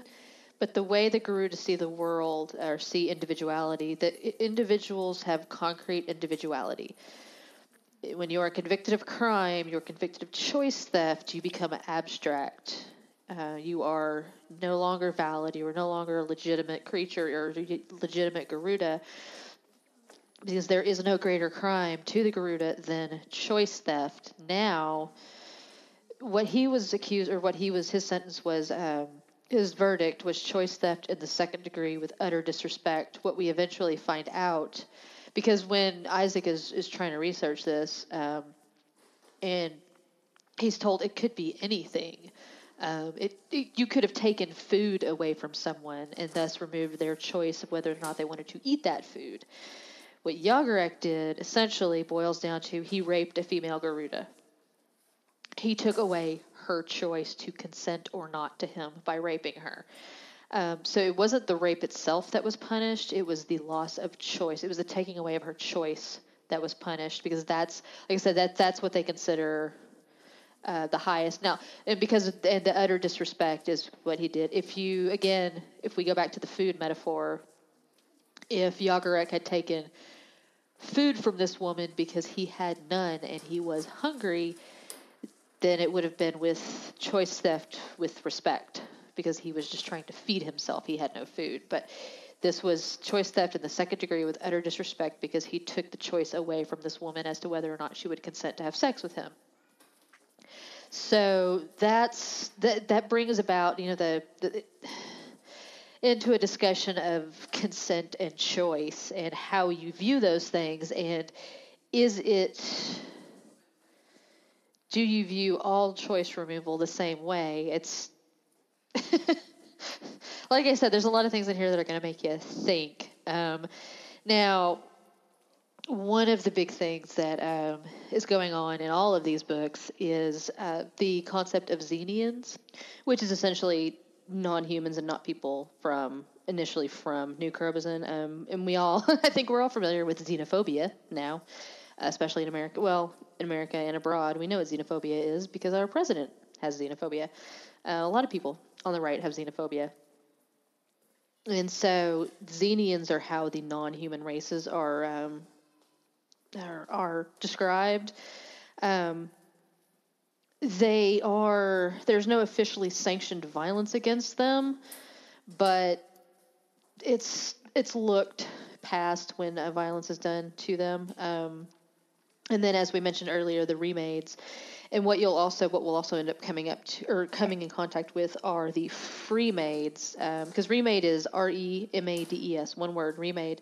The freemaids, it's a little f, and then remade. The freemaids are the remaids who have run away, who have gotten free, who have escaped. And like I said, now some of them are remade to a purpose. There's a terrible, horrible kingpin in the city called Mr. Motley, and the creatures that they'll deal with that I talked about, the moth, the caterpillar that turns into a big terrifying moth thing. You can't look at those things direct head on. Their wings will mesmerize you, and then they suck the life force from you, or like your memories and your energy. It's really weird. But you can't look directly at them. You can only look at them through a mirror, which for most people means putting on a helmet with, going backward with the mirrors on. But Mr. Motley has some remaids made with their heads literally twisted around so that they can't, and then they have mirrors attached to their shoulders. Yeah, it's bonkers crazy. Motley himself has purposefully had himself remade into this. Well, he's Motley, and it's horrible. So the remaids are there. Some are remade purposely to become sex workers, but you also find a lot of remaids, men and women, and Xenians of all kinds who, because of their punishment, it's clear that they've been punished for something. They may not be able to get not legitimate, but they may not. The only work that may be available to them is sex work, because there's always going to be a market for the strange and unusual. Now, in the middle of all of this, we're also going to be made aware of a construct god or a construct consciousness that has arisen in the city. With in Isaac's laboratory, he shares his lab space with two other scientists, and there is a cleaning bot, a sweeper bot, that doesn't work right. It's always malfunctioning. And one day, a strange man shows up, says he's from the service to repair the bot. He does something magical, and then leaves. And what we find out is that these punch card, steam-driven constructs, they're prone to viruses that can happen from an accidental skip of a flywheel. I mean, it's completely accidental, and then they become self-aware and sentient and conscious. And they all converge at the junkyard, where there's this great big fucking construct. It's like a goddamn transformer. And what happens is these constructs will move about the city in their functions, and then they will go back to the junkyard to hook themselves into the big construct consciousness and download their information. So this construct gets smarter and smarter and smarter, but it also has a human avatar that speaks with Isaac and the others. It's essentially a corpse, with his skull opened up and wires and electrodes, and yeah, it's awesome. Now, when Yagharek is talking to Isaac about how to fly again, and he brings up, well, what about torque? Somebody said, can you use torque? And what we find out is that there's the pirate wars that happened several hundred years ago, and they used torque, bombs, I think, torque to as a weapon, but it was worse than atomic bombs. It was worse than Chernobyl. Even the cockroaches were affected and suffered horrifying mutations. And you can read about that on page 230 of Perdido Street Station, because I'm not going into it because I don't do cockroaches. But there are also things called color bombs, and color bombs were dumped en masse in Surak, this place called Surak, in order to cover the torque damage because it was just so horrible. And now, in the middle of all of this that's going on, we've got striking Vodyanoi dock workers. Now, I mentioned that the Vodyanoi are the water race, so obviously they make very good dock workers. And I forgot to mention, they have what's called watercraft, where they can essentially mold water like dough. They can turn water to do whatever they want. And the dock workers want better conditions and better wages, so they strike. And they essentially cut a channel into the middle of the gross tar, into the middle of the river. And they are joined by human dock workers, and so these human dock workers are accused of being race traders, which is always a lovely phrase. But what happens is they're starting to win. The Vodyanoi and the striking humans in Vodyanoi are succeeding. It's going in their direction, and then out of nowhere, fucking men of war show up, and they are literally man of war jellyfish hovering over the crowds with humans riding them in these harnesses that have no shit been stitched into the jellyfish. Yeah, it's horrible. They're hovering over the crowds, and so their tentacles, their stingers, are hanging down all over everyone. Now, the militia that are in the crowd fighting the striking dock workers, they have basically what are man of war hide vests, riot gear. So they're not getting stung, but the humans are, and the Vodyanoi are. The strikers are getting stung right and left, and it's horrifying. And so I was this is when I started to research the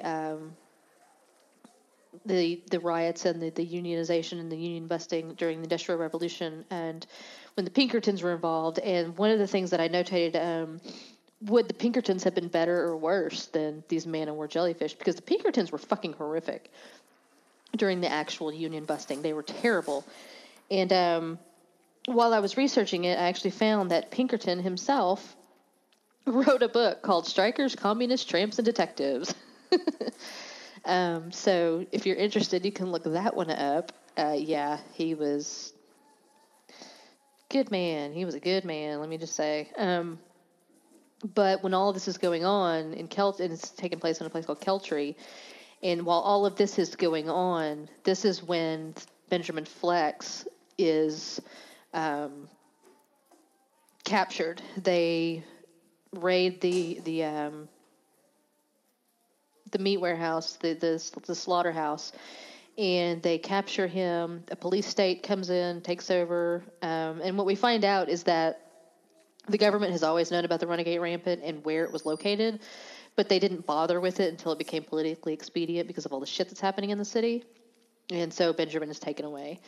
So that is the stage that has been set, and what's happening is Mr. Motley is essentially a crime boss and a drug dealer, and there is a new drug on the market called Dream Shit that just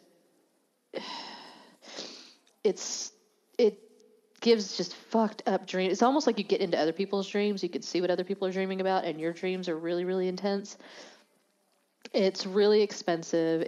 You don't need very much of it, and it just fucks your shit up for days. Now, at the same time, there is, because Isaac is buying flying creatures of every kind, some of this on the black market, he is given this caterpillar, this gross little caterpillar. He's going to see what happens to it. He puts it in a cage, but the thing won't eat. And then a contact that Isaac knew showed up. It was a drug dealer who happened to have some dream shit in his pocket. The caterpillar smells the dream shit, freaks out. They feed it to him, and he starts to get huge. And what we're eventually going to end up with, this caterpillar was just one of a group of 4, or is one of a group. And so the rest of them go where they're supposed to. They go to Mr. Motley. They're raised up, and the dream shit is actually their excrescence. It's what nurtures them and turns them into what's called slake moths. So the slake moths are loose in the city is what we end up with because of all this. Slake moths take over the city, and they can't be stopped because they're not in this dimension fully. They're they're between dimensions, so they're really, really, you can't just shoot them and kill them. And also you can't look at them head on because of their wings will mesmerize you. But they can only go after things that are sentient, that have a consciousness. So like the constructs, the robots, they can't stop the robots. They can't stop cats or dogs. It's only things that are fully aware. So all of this is going on, and so this is happening in the middle of everything. And so so what happens in order to fight the slake moths, we are introduced to one of the most terrifying creatures that I have ever come across in anything that I have ever read in my entire life. He's called the Weaver. And he's called the Weaver, but there are numerous Weavers. They are big spider-like creatures. They have, the spider bodies, the spider legs, but one set of legs has little human hands with fingers. But the Weaver speaks in this beautiful, disjointed, frightening poetry. And he travels, him and other Weavers, there were Weaver wars at one point, they travel through a literal worldwide web. They can see everything. They are woven into the weft of the world. And the problem with a Weaver is that beauty and aesthetics are the only things that matter to them, but their definition of beauty may not be our definition of beauty. And this can vary from whether leaving a dandelion in the ground or plucking it, what is more beautiful, to leaving an army alive or slaughtering it, what is more beautiful. That's the vagaries and the extremes that they go to. Because at one point in the book, when they first go to meet they try to get the Weaver to help them, and he cuts off the ears, I think the right ears of everybody in the room. Just because it's more beautiful. Yeah, it's crazy. And he likes scissors. He collects scissors. I can't remember what he collected before that, but when they want to talk to him, they have to bring, it was chess pieces, I think, before that. But he changed his mind and wanted scissors, and the mayor comments about how they went through several different people that were turned inside out before they realized the Weaver wanted scissors now, and he just collects scissors. Yeah, he is unlike anything I have ever read about, and he is just fucking terrifying. But he's the only thing that can go after the slake moths because he can move in and out of dimensions the way they do. Even when the mayor approaches the ambassador from Hell about helping with the slake moths, Hell won't even help. They're afraid of the slake moths. Anything with a consciousness, anything with a higher consciousness is in danger from the slake moths, except for the Weaver. But the Weaver is, again, a danger in and of himself. So, but he's hard to explain. You have to read the book and read the way he speaks. And as with many things, what I found out, this was the first time that I listened to the audio version of it, was for this. And the voice actor that does the audiobook, oh my God, it is so creepy when he does the Weaver. It's perfect. And actually, I'd forgotten, my brother, a few years ago, brother Bluestocking, I actually got him to read these books, and he loved them. And so I sent him a text message. I'm like, I'm rereading Perdido, and I forgot how terrifying the Weaver is. And he just responded with this emojis of scissors and an ear and a spider. So, yeah, that was one thing that we talked about for a long time was the Weaver and how creepy he was.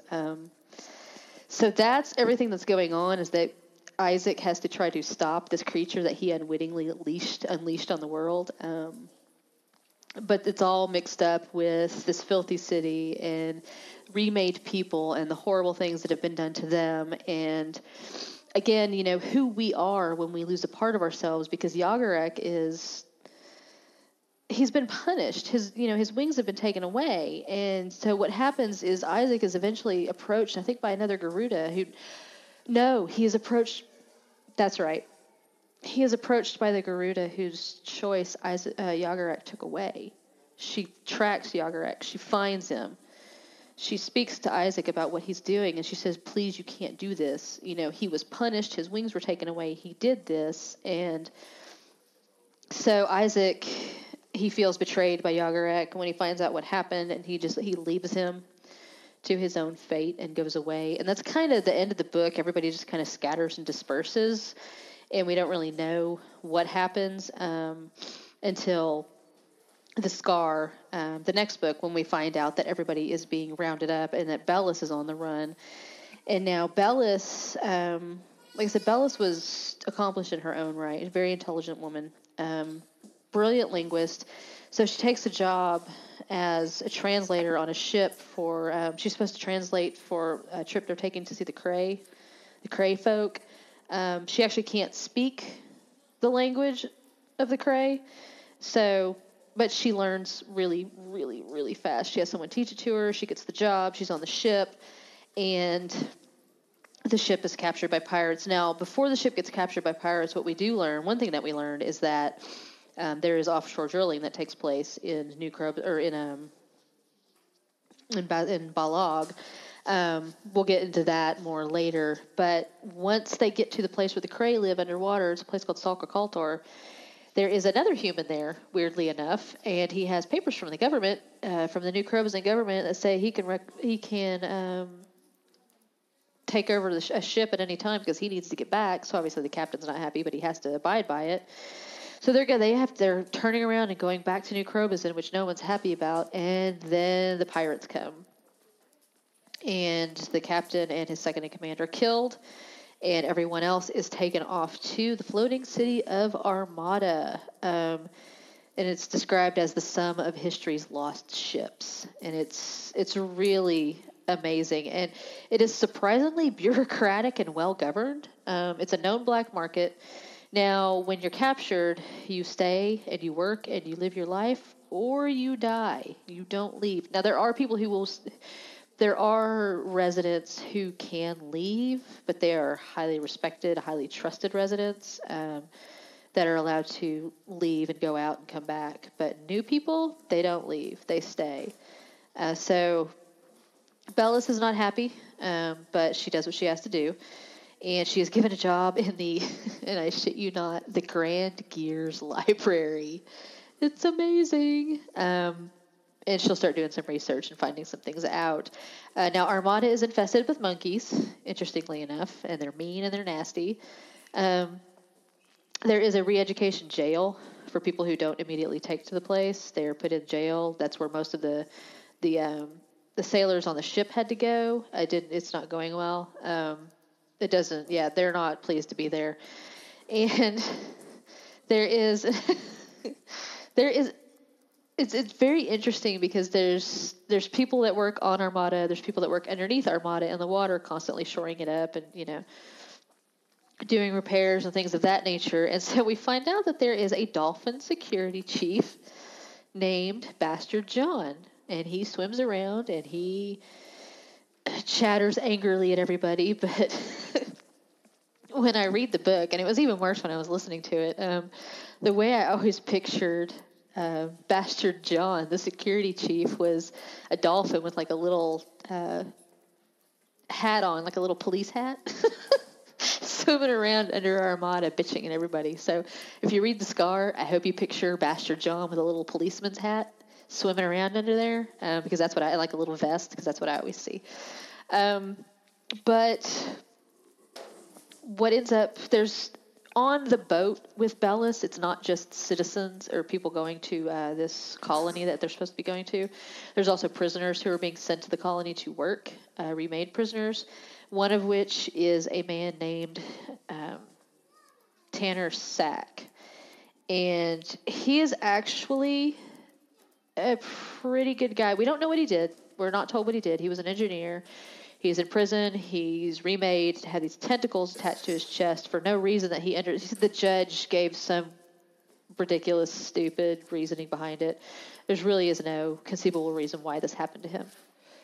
But what he finds when he gets onto Armada and he's given work, he's supposed to be, because he's an engineer, he's given work underneath Armada, shoring things up, so he has to wear the dive helmet. But his tentacles that he had just kept wrapped around him, they were gray and they were dying and they were gross. And he had just kept them kind of wrapped around him and hadn't really wanted to think about it too much. But as he's immersed in the water, in the briny, the salt water, his tentacles come to life. And over time, he starts to realize that he can actively control them, like his arms or his legs. He has control over his tentacles. And so what he ends up doing is, because he's got to wear the helmet, the dive helmet, and it kind of limits what he can do under the water.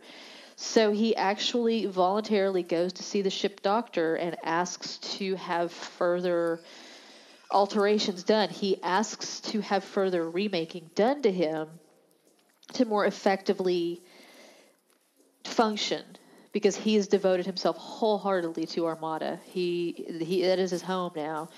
And so he goes and he has gills put in, and these organisms are introduced to his body that lubricates his body constantly to help him move through the water better. He's got webbed hands and feet now. And he's happy. And what happens when he first wakes up from this additional, and the doctor is so kind, and the doctor is, because he's never really done a remaking like this, to this extent, so they didn't know how it was going to come out, but the doctor is just so excited about what he's done for Tanner. And when Tanner first wakes up after the surgeries and the remaking, and he is disoriented because he's hurting when he wakes up. I mean, it's surgery. And so his first impression is that he's back in the punishment factory, and the doctor's got to calm him down. And as he's looking at his body and at the scarring, and that's there from the surgeries, and what the doctor says to him, he says, "Scars are not injuries. A scar is a healing. After injury, a scar is what makes you whole." Sorry for getting a little weepy on that one. That was weird. We all have scars. Every single one of us bears damage and scars from, our lives. None of us have had perfect lives.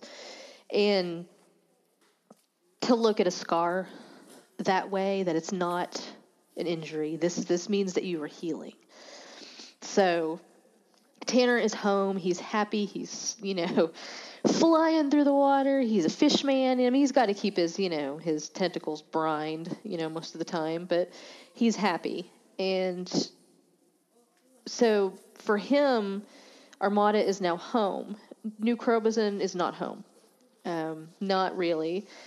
Armada is home. But for Bellis, New Crobuzon is still home. But the more we learn about her, and the more we learn about her life in New Crobuzon, it starts to become clear that is it home because you love it, or is it home because it's what you know and it's what's familiar to you, and it's where you grew up. And so what ends up happening, the man that had commandeered the ship in Salker Kaltor, he was still there when the pirates attacked, but Bellis didn't say anything about who he was. The captain was killed. So his name is Silas Fennec, and he is an undercover agent supposedly for New Crobuzon. Bellis doesn't tell anybody who he is. She keeps it quiet. They develop a relationship, and it does become a sexual relationship, but it's not really passionate so much as, and it's not even really comfort. This is someone who's familiar, and someone who's from home. And again, it's clinging to those things that are home, but is it really home? And one of the biggest things that we come across in this one,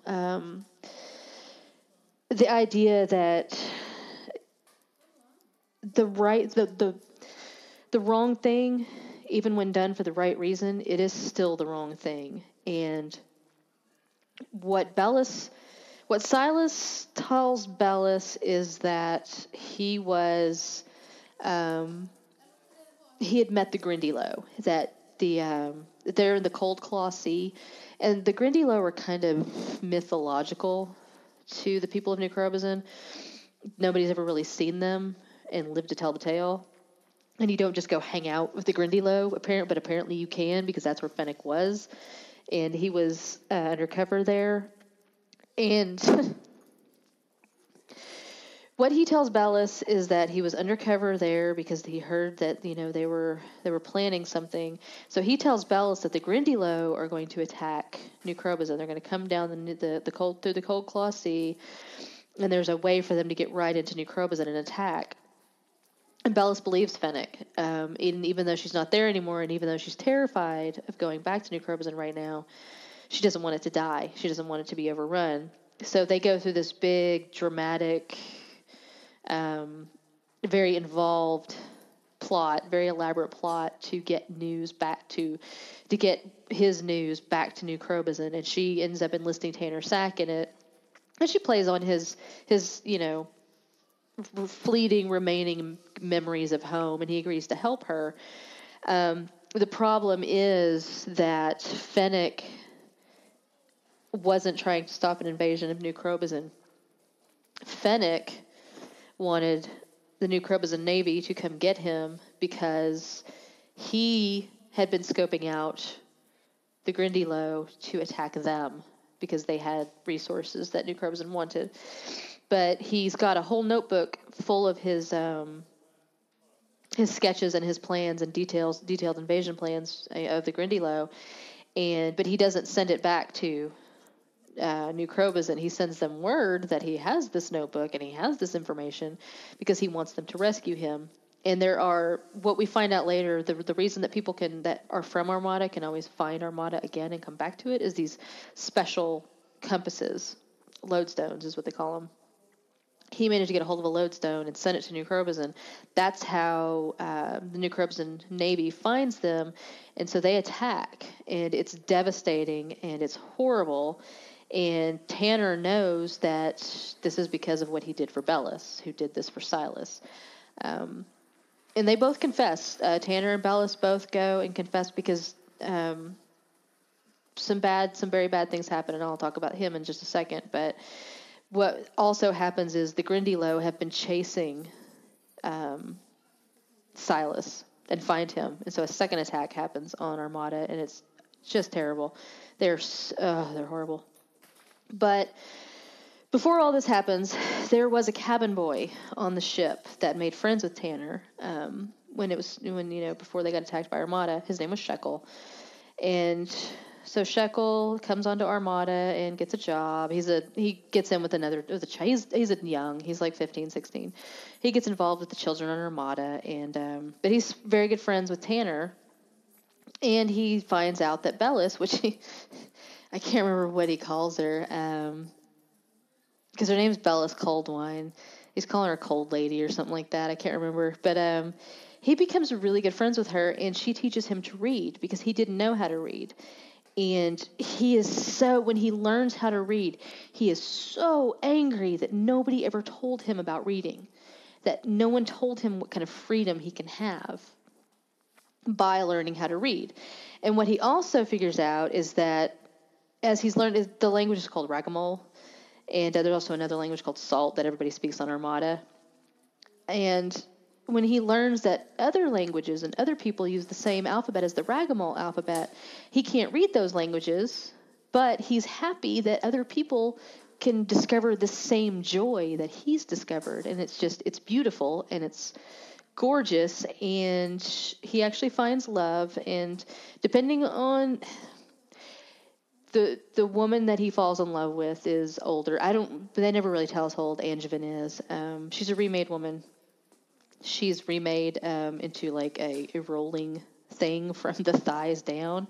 I'll let you think about how he and Angevin have their relationship. It is described in the book. But he ends up, when Armada attacks, Shekel ends up dying. Or no, when the Grindylow attack, Shekel ends up dead. And it's horrific. And Tanner is destroyed because he loves Shekel like a son. So one thing I will tell you about China Mayville, don't look for uplifting hope. He is one of those, he kills without mercy. And you will cry, especially listen to the audiobook. Jesus, I cried. But one of the things that we take away, again, like I said, the wrong thing done for the right reason is still the wrong thing. But the other takeaway from this is that Silas leads the New Crobuzon Navy all the way to Armada and stands by while all these people are slaughtered because he wants to go home. And so how can we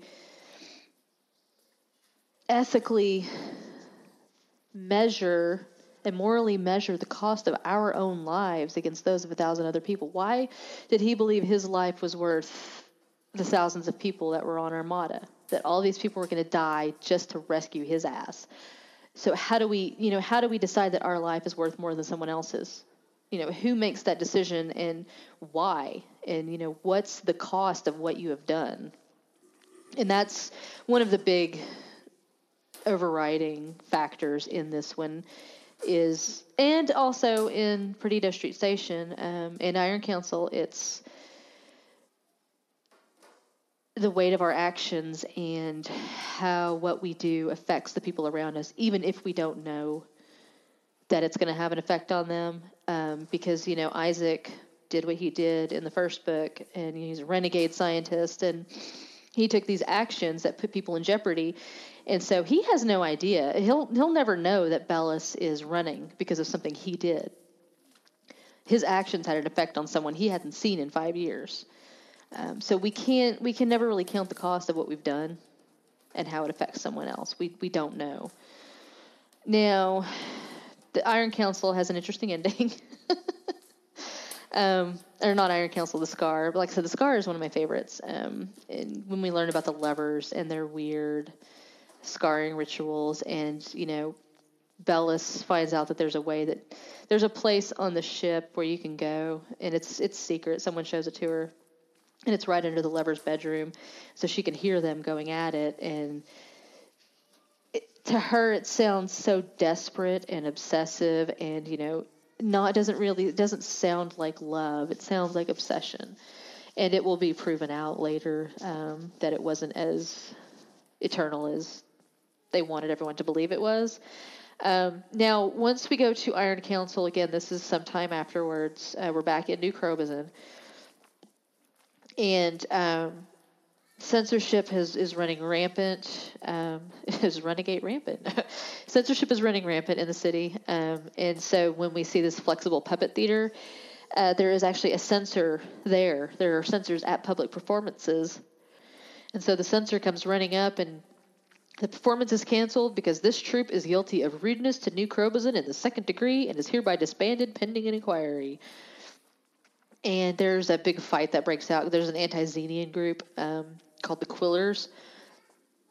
And the descriptions of them, it's very, kind of reminded me of Charlottesville, Virginia, and the neo-Nazis and Face Punch Spencer. So there's this anti-Xenian group that's running around. We also have hints of gentrification happening. But one of the things that Mayville explores in this one is golemetry. Now, we discussed golems. We've discussed those before, most specifically in the Book of Esther, if you'll remember. Creatures made of clay. But thaumaturgy was the big science in Perdido Street Station. And this one, it's golemetry. I didn't give you a definition because there's really not one, like an actual definition.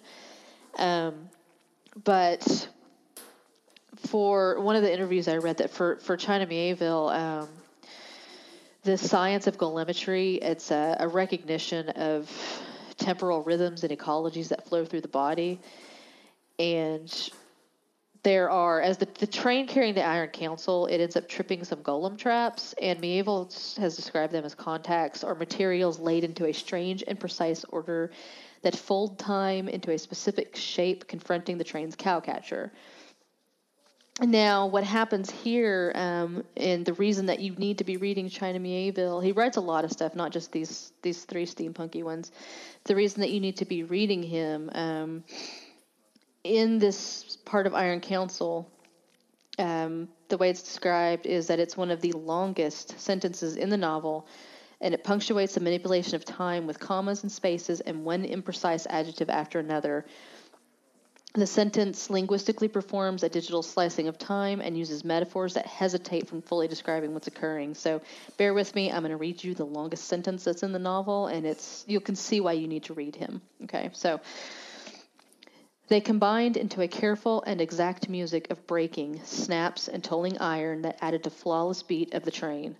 And for seconds, for that snatch of time, there was a pulse magic, a palimpsest tempo, and in that moment complexity, each accented block of noise intervening in time, cutting time into shape so that as the huge hunter's head of the Iron Council emerged from the rock folds and sink lines into open land, the moments themselves were hacked by the noise, axed into shape, an intervention through the mechanism that sucked energy from Judah Lowe, the great self-taught thaumaturge of New Crobism, the crude, vigorous, ineluctable, the precision of that parceled up, reshaped time was an argument in time, reshaped the time itself and made it a golem, time golem, which stood in its ab life, a golem of sound and time, stood and did what it was instructed to do. Its instruction became it, its instruction, its existence, its command to just be, and so it was.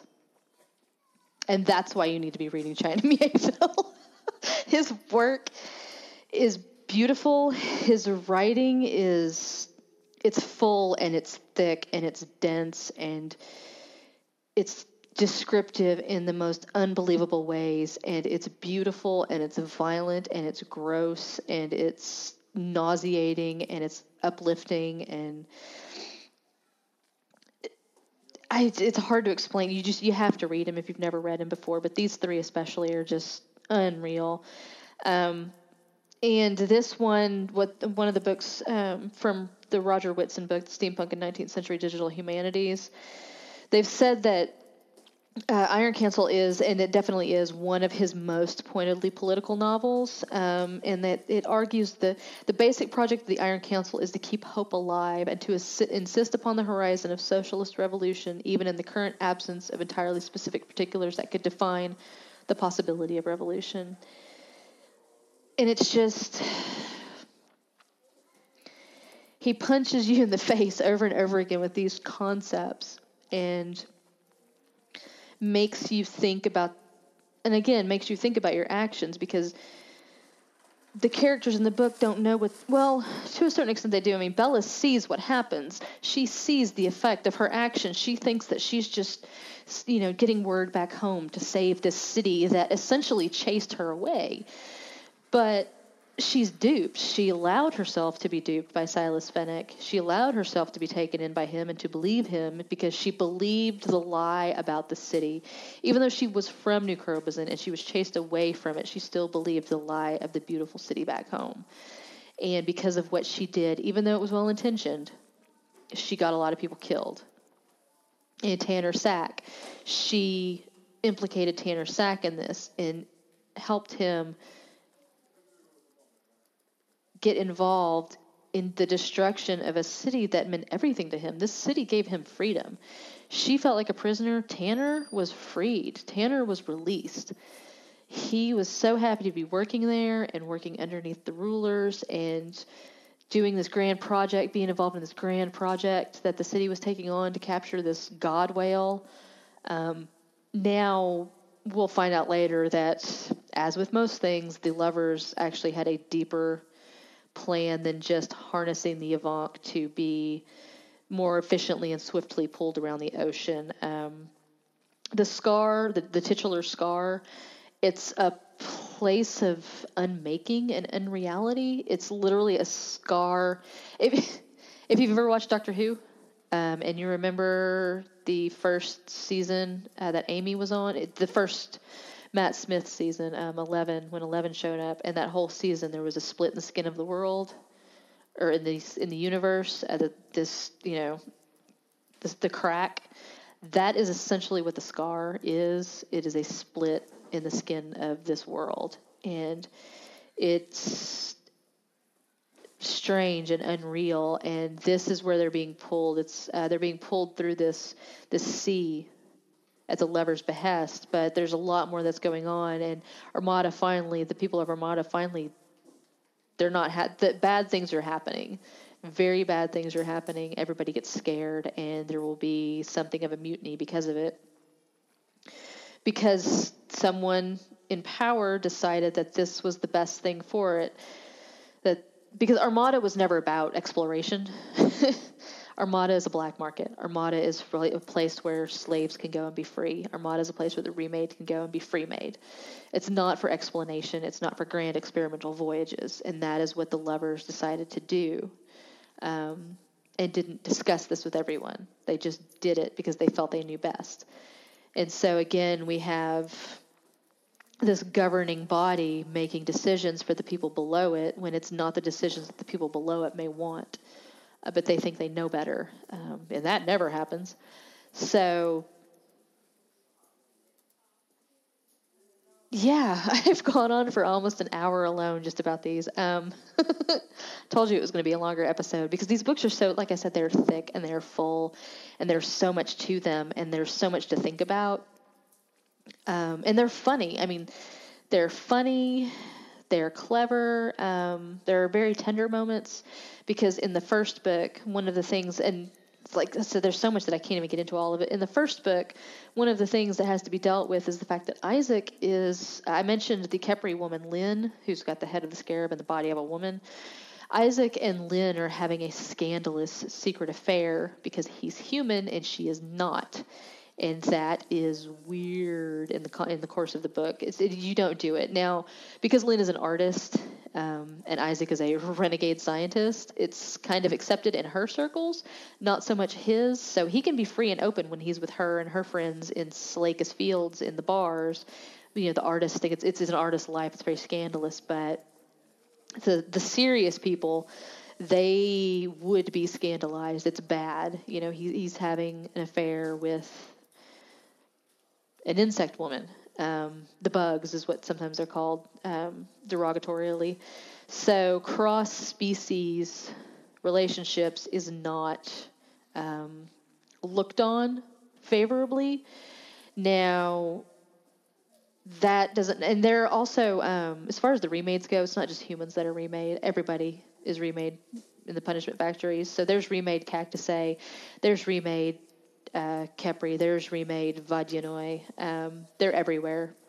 And again, they have to find work where they can, but they're generally shit on, except in places like Armada, where they are free and they find purpose and, a way to live their lives and deal with these things that happen to them. Now, in Iron Council, and the third one is when, like I said, we keep hearing about Toro, and Toro finally makes an appearance, and Toro is not who they think Toro is at first. It's not till near the end that we find out that it's the lady with the baby arms on her head. And she's been fighting Necrobus ever since because of what they did to her. And you can argue that, yes, she did something terrible. She let her child die, but, I don't know. It's rough. The remaking is rough. It is absolutely terrible. And some people are left completely useless and defenseless. There's one guy that he was supposed to be, Isaac went to see him at a freak show because he thought it was an actual Garuda and he wanted to study a Garuda's wings. It wasn't an actual Garuda. It was a guy that had been punished and remade by having, these wings badly attached to his back, and this horrible broken beak attached to his face. It was nauseating. But bodily autonomy definitely plays a big role in this as well.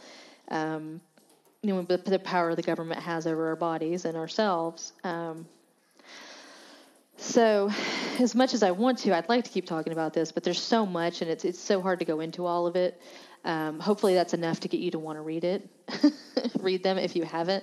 I do highly recommend the audiobooks. They're really well done, and they add something to it. They really do, but just the competing concepts and the ideas and the sheer amount of shit that is happening in these books is bonkers. So I highly recommend you go find the Balog trilogy, Perdido Street Station, The Scar, and Iron Council, and let me know if you, because I guarantee if you read Perdido Street Station, Bellis Coldwine's name is going to pass right by you, and you're not going to realize that you saw it. You'll have to do a little search for her name to find where she is, because it's so fast, but she's the entirety of the second book, And she's an interesting character.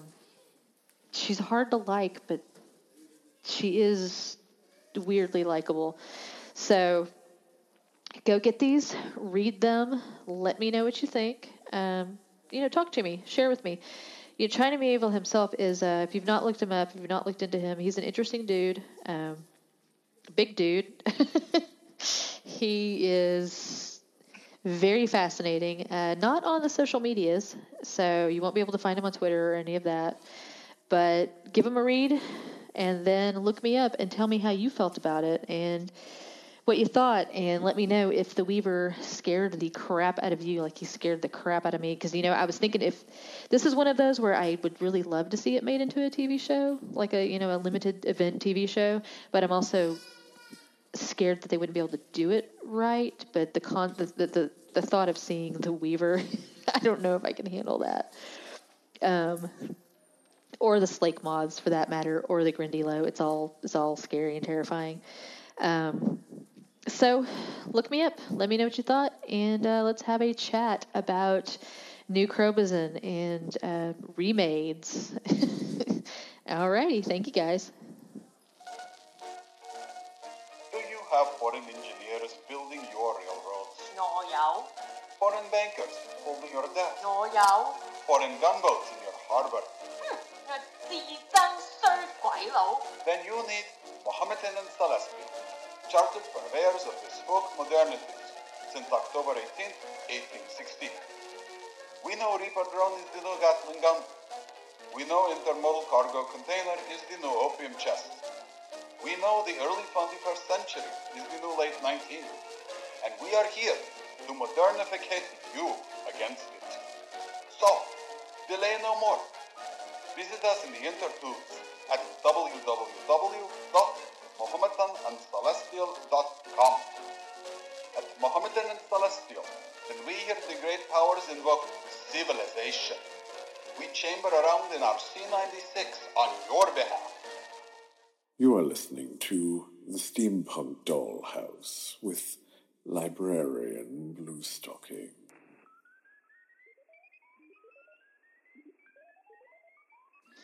Thank you, Osgood. And if any of my literary listeners would like to hear some truly quality steampunk short fiction, I would suggest you head over to the Gallery of Curiosities with Osgood. The Gallery is an anthology series, and they do weird steampunky short fiction that is really, really amazing. And you can trust me because I know this shit. So go check out the Gallery of Curiosities. They had one a few weeks ago that was amazing with Tyrannosaurus Rex, who was a gunfighter. I can't even begin to describe the story. So go over to Gallery of Curiosities and give them a listen.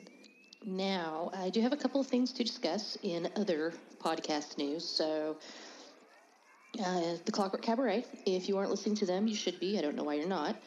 But they are looking for guest voices for their April Fool's episode. I think they're still looking for that. So, give them a shout at clockworkcabaret@gmail.com. And you can also find them at agonyauntstudios.com. Find them on Twitter. I don't think they're on Facebook as much. They're really active on Twitter, but they want to have some guest voices. So if you'd like to have your voice in a podcast, contact the Clockwork Cabaret and let them know that you are available, and they will take it from there. Let's see. I've been running the trailer for Brass, the audio drama podcast. That's the one that they sent me. That's what they had at the time. It's for season 1, but season 2 is actually out and available right now, or it's dropping regularly on the podcatchers. They are very good, very entertaining, so I suggest you give them a listen as well. Now, in publishing news, the audio drama Sage and Savant, The Tales of Sage and Savant, they actually have received a book deal from Edge Science Fiction Fantasy Publishing. Eddie Louise, who writes The Sage and Savant and also stars in it, she's been given a series of 4 books, and it's Tales of Sage and Savant.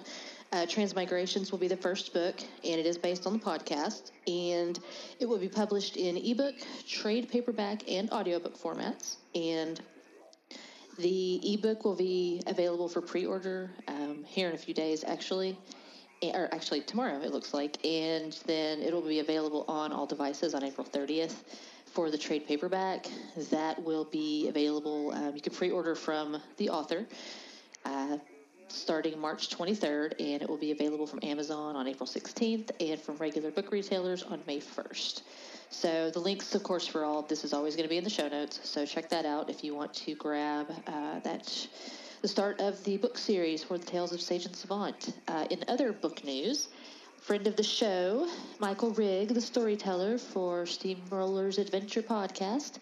That podcast the game is based on his Heart of Bronze series. The first one was Clockwork Looking Glass. It actually came out several years ago. But he has now also released Clockwork Pandora. That is available on all formats, Kindle, paperback. So go check that out. It is on Amazon. And actually, I believe it's part of the Amazon Unlimited if you get the Kindle version. Yeah, it's Amazon Unlimited, or Kindle Unlimited if you get that version. So it wouldn't cost you anything if you already have the subscription. But it is $1.99 on Kindle to buy it. So go take a look, give it a shot. We do love Michael Rigg and Robbie, so give them some support. Let's see. Other Steampunks podcast news. I am going to be on Story Punks this week. Yay! I think it's this week that it's going up. And I did an interview with Cindy, the host of that show, back in January. And it's going to be airing, like I said, I believe this week. And so what we're going to do, once she gets it posted on her site, I am going to cross-post over here on my feed. But as an added bonus, Cindy video records all of the interviews as well and posts them on YouTube. So you guys will actually get to see me. It's kind of a weird experience. I don't see myself on video a lot, so that was a little strange watching that. I didn't know I was quite so cartoon-like. But go check that out. I will let you guys know as soon as it comes up. I think it'll drop Tuesday, but I'm not positive. So go check it out. Let me know what you think. And one final thing I wanted to tell you guys about is that there is, in England, Lincoln, there is something called the Asylum Steampunk Festival Conference. And this will be taking place the 25th and the 26th of August, 2018. And what they are, it actually looks like they started this last year, 2017. So they are calling right now for, they have a call for papers going out right now through the end of March. Friday the 30th of March, 2018, they are welcoming proposals and what they want. They're looking for, it's not limited to, but they would like some papers on multicultural steampunk, Asian, African, Latin American, and Australasian steampunk, the cultural functioning of global steampunk, steampunk and imperialism and anti-imperialism, and all the good stuff. A lot of what we talk about on this show, actually. And I have submitted to them already. I heard about this in January, actually. And so as soon as I heard about it, I submitted over the abstract for my conference paper, the Michael Moorcock paper. But then they contacted us, me and Doc Prashon and a couple of the people on Twitter this weekend, saying, hey, why don't you submit your papers? So I already had, but I said that I would mention this as well on the show. So, give it a shot. Go take a look, see if you think you've got some good words to share with fellow steampunks in England in August. And I'm not counting on getting my paper accepted. I'm still really new at all of this, but we'll see what happens. And I think that... one more thing. I do, obviously, if you've listened to the show this far, I do a lot of cross-promotion for the people that I like. We've talked before at Steampunk Podcasting. There wasn't a whole lot. Within the last year, it's kind of exploded. There's a whole lot of really good steampunk podcasts now. There's a bunch of really good audio dramas. There's the role-playing games. There's the music. There's the books. There's just the connection and the festivals. So if you have a steampunk podcast or something that you think might fit in with what I'm doing over here, let me know. If you have a song that you want me to play, let me know. Again, I can't really afford to license any songs. I can buy it on iTunes. That's fine. But if you have, something that you want me to share with the general public, contact me. Let me know. I'm actually pretty easygoing. And I also want to thank you guys for putting up with my my stuffy nose and my sniffling throughout this episode. It was bad, I know. I actually had to record the episode over 2 days, and there was a lot of pauses in there because of my face exploding continuously. So I appreciate your patience, and I always appreciate you guys coming to listen and let me know what you think. It's a labor of love, and I don't do it for anybody else, but I do it for the good of the steampunk community. I don't know, it sounds very grandiose. I think there's a lot that we can learn from each other. So come find me, Facebook, Twitter. I'm always around. And let's have a conversation. And with that, we are done. We will see you in a few weeks for 15 Feet of Gaslit Snow, or How a Spirit Walker and a Soldier Risked Their Souls, with Karen the Watchies, the Gaslight Dogs.